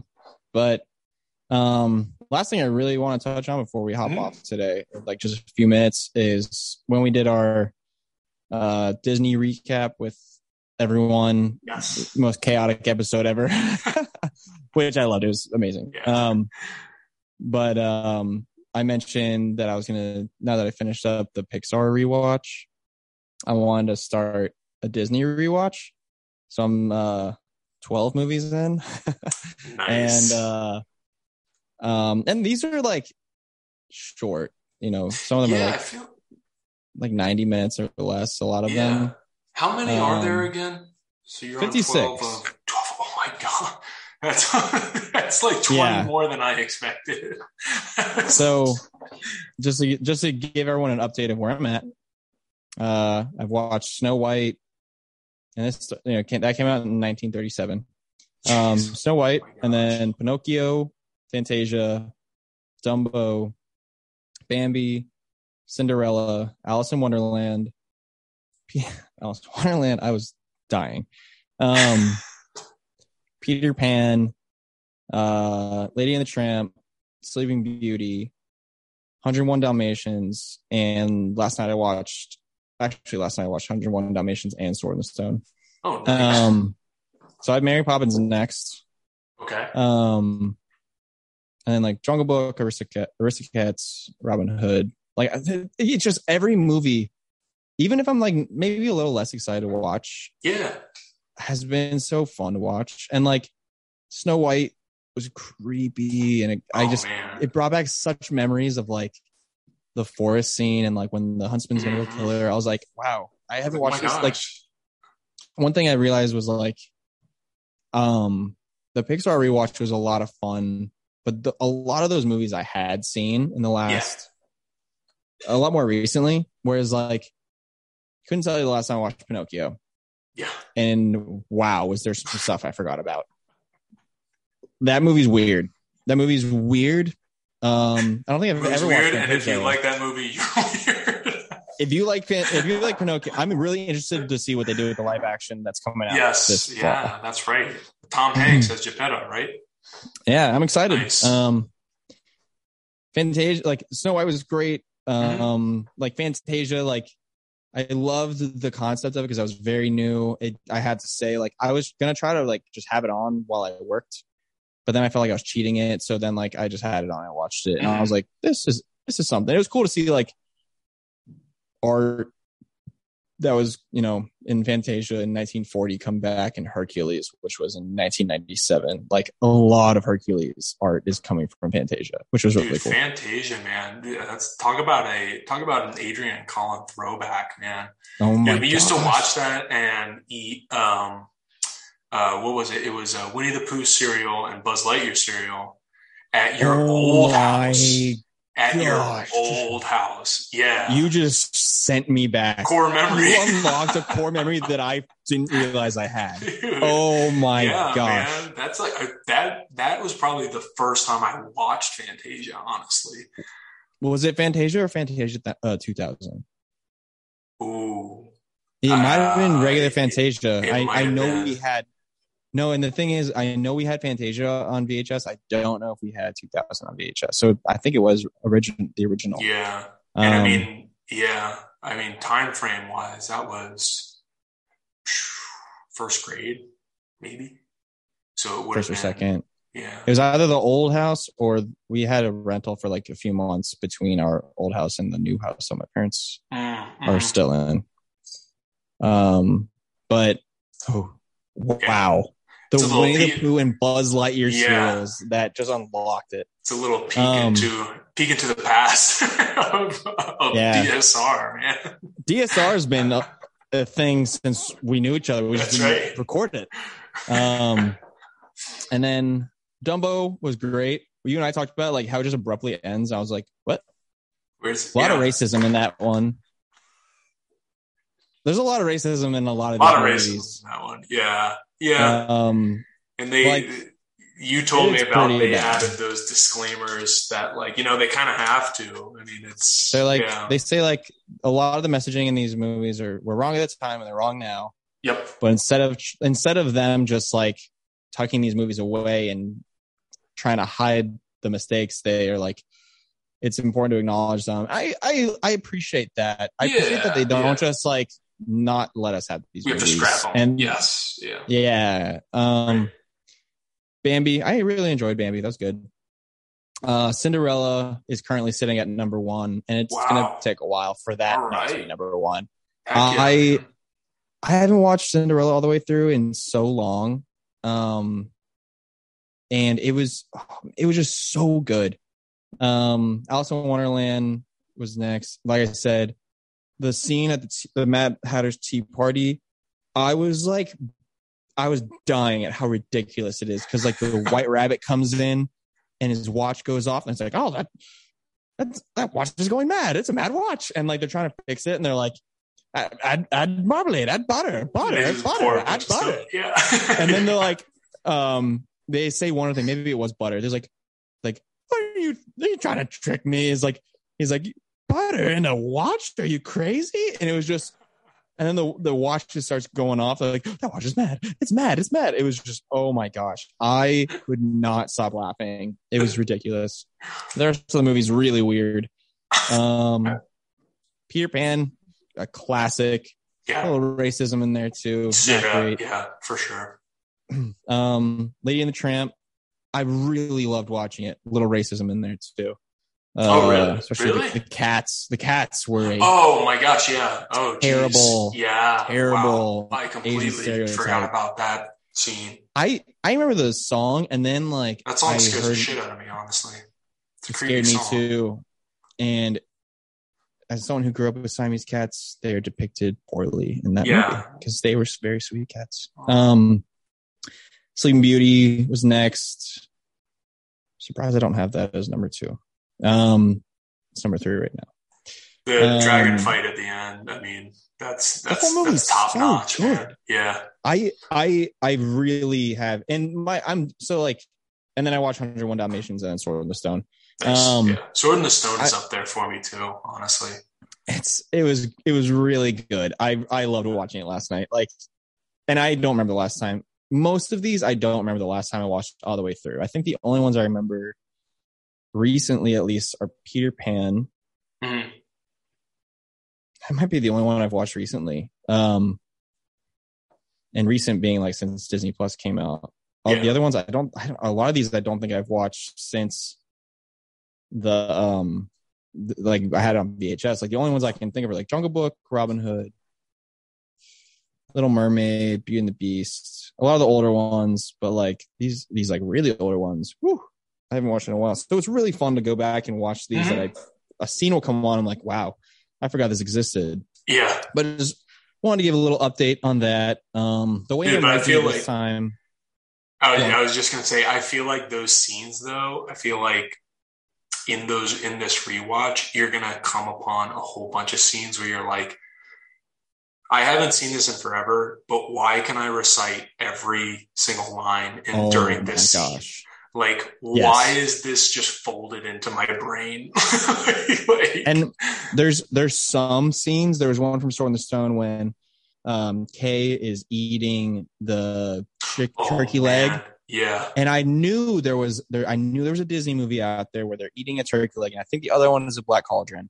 Yeah. But this one I remember watching and I was like, oh, that's where I had this affinity for turkey legs that just look like black cloth coming off a bone. And I was like, that still looks delicious to me. It looks so good. Oh my gosh. In the Lion King also. The hyena leg. The zebra leg looks so good, man. I'm like, when the can I have a raw zebra leg? But so with Pixar, I waited till the end to rank all of them because there were 25, now 26. That's one thing we didn't talk about, Lightyear. Yeah. So all the listeners out there, we both loved it and it's amazing. Yes. We should probably talk about it on an episode because we should go see it again with Shannon and then talk about it because I want it fresh in my brain when we talk about it. But anyways, the way I'm ranking these, because there's 56, I'm ranking them as I go. And then if I want to change things up at the very end, but I think this is going to give me a good baseline of like where everything sits. And like, if I watch Mary Poppins tonight, I'll be like, all right, well, do I like it more than Pinocchio? And like kind of work my way up the list until I don't like it more than the next one. Yeah. And that's the update on Disney. And I'm really enjoying it. It's honestly been so much fun. Like, I'm sure it is, man. Yeah. Just Disney, it has that magic where like, it does. Again, there are, those problematic parts of those movies that, I mean, luckily you can just, sort of pass by, ignore, understand why they're bad. Acknowledge, yes. And sort of see how far we've come too, where most of those scenes, you will never see them in a movie again. Now we've come like full circle, but like Disney's very progressive now and not forcing it down your throat at all, but they're just casually throwing in very progressive themes, like same-sex kiss. Lightyear, same-sex kiss, and it's just like oh, there it is, and there it's gone, and it's just like it's like this is normal. So it's not with the fucking times. It's not a big presentation or anything like that. It's nothing crazy. It's like this. Yeah. So There's that, and like Frozen 2, and like, you know, a lot of mental health themes, like pushing that, you know, not pushing, but, you know, making that less taboo, and a lot of really great themes coming out of Disney these days, where I truly believe they're working to make up for the problematic themes they had in the past. And I'm not saying one outweighs the other and one can never negate the other, but, you know, they're doing a lot of good these days. Right. And also not being an apologist for them, but just pointing that out. Yeah, that's been super fun. But we have Thor to watch tomorrow. Yes, we do. Oof. I can't wait. Coming up next on DSR, I don't know when we're going to do it, but after show on Thor, we can talk after this and figure out a good time. But soon we'll be doing at least initial thoughts on Thor. Yep.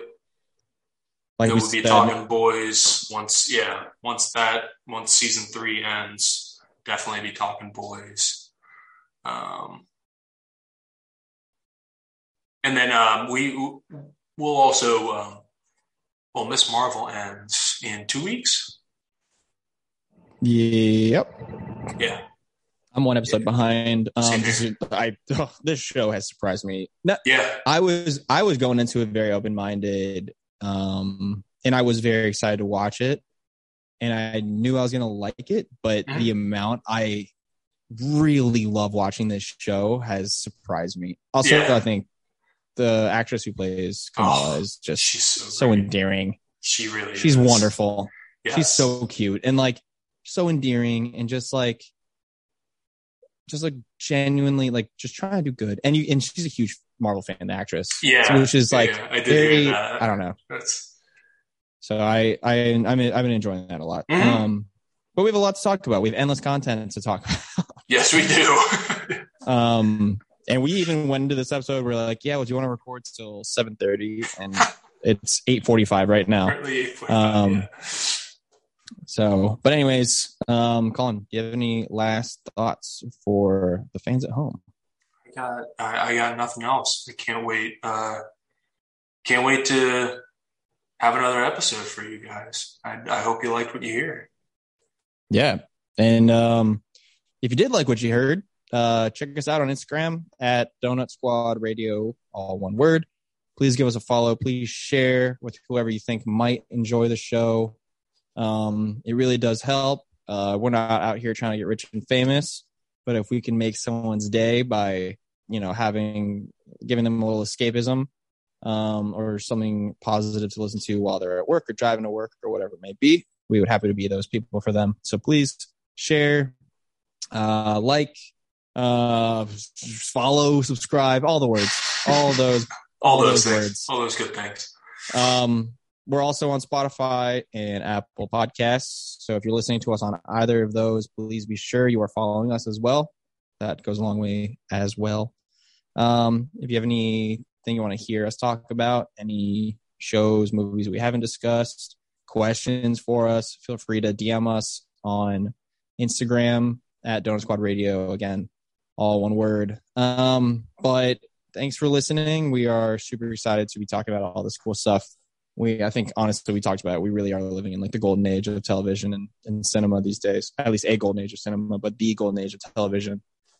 We're lucky people. But hey, from Donut Squad Radio, I'm Adrian. And I'm Colin. And we are signing off. Good night. Dude, that was a good one. I don't know how to turn off this recording.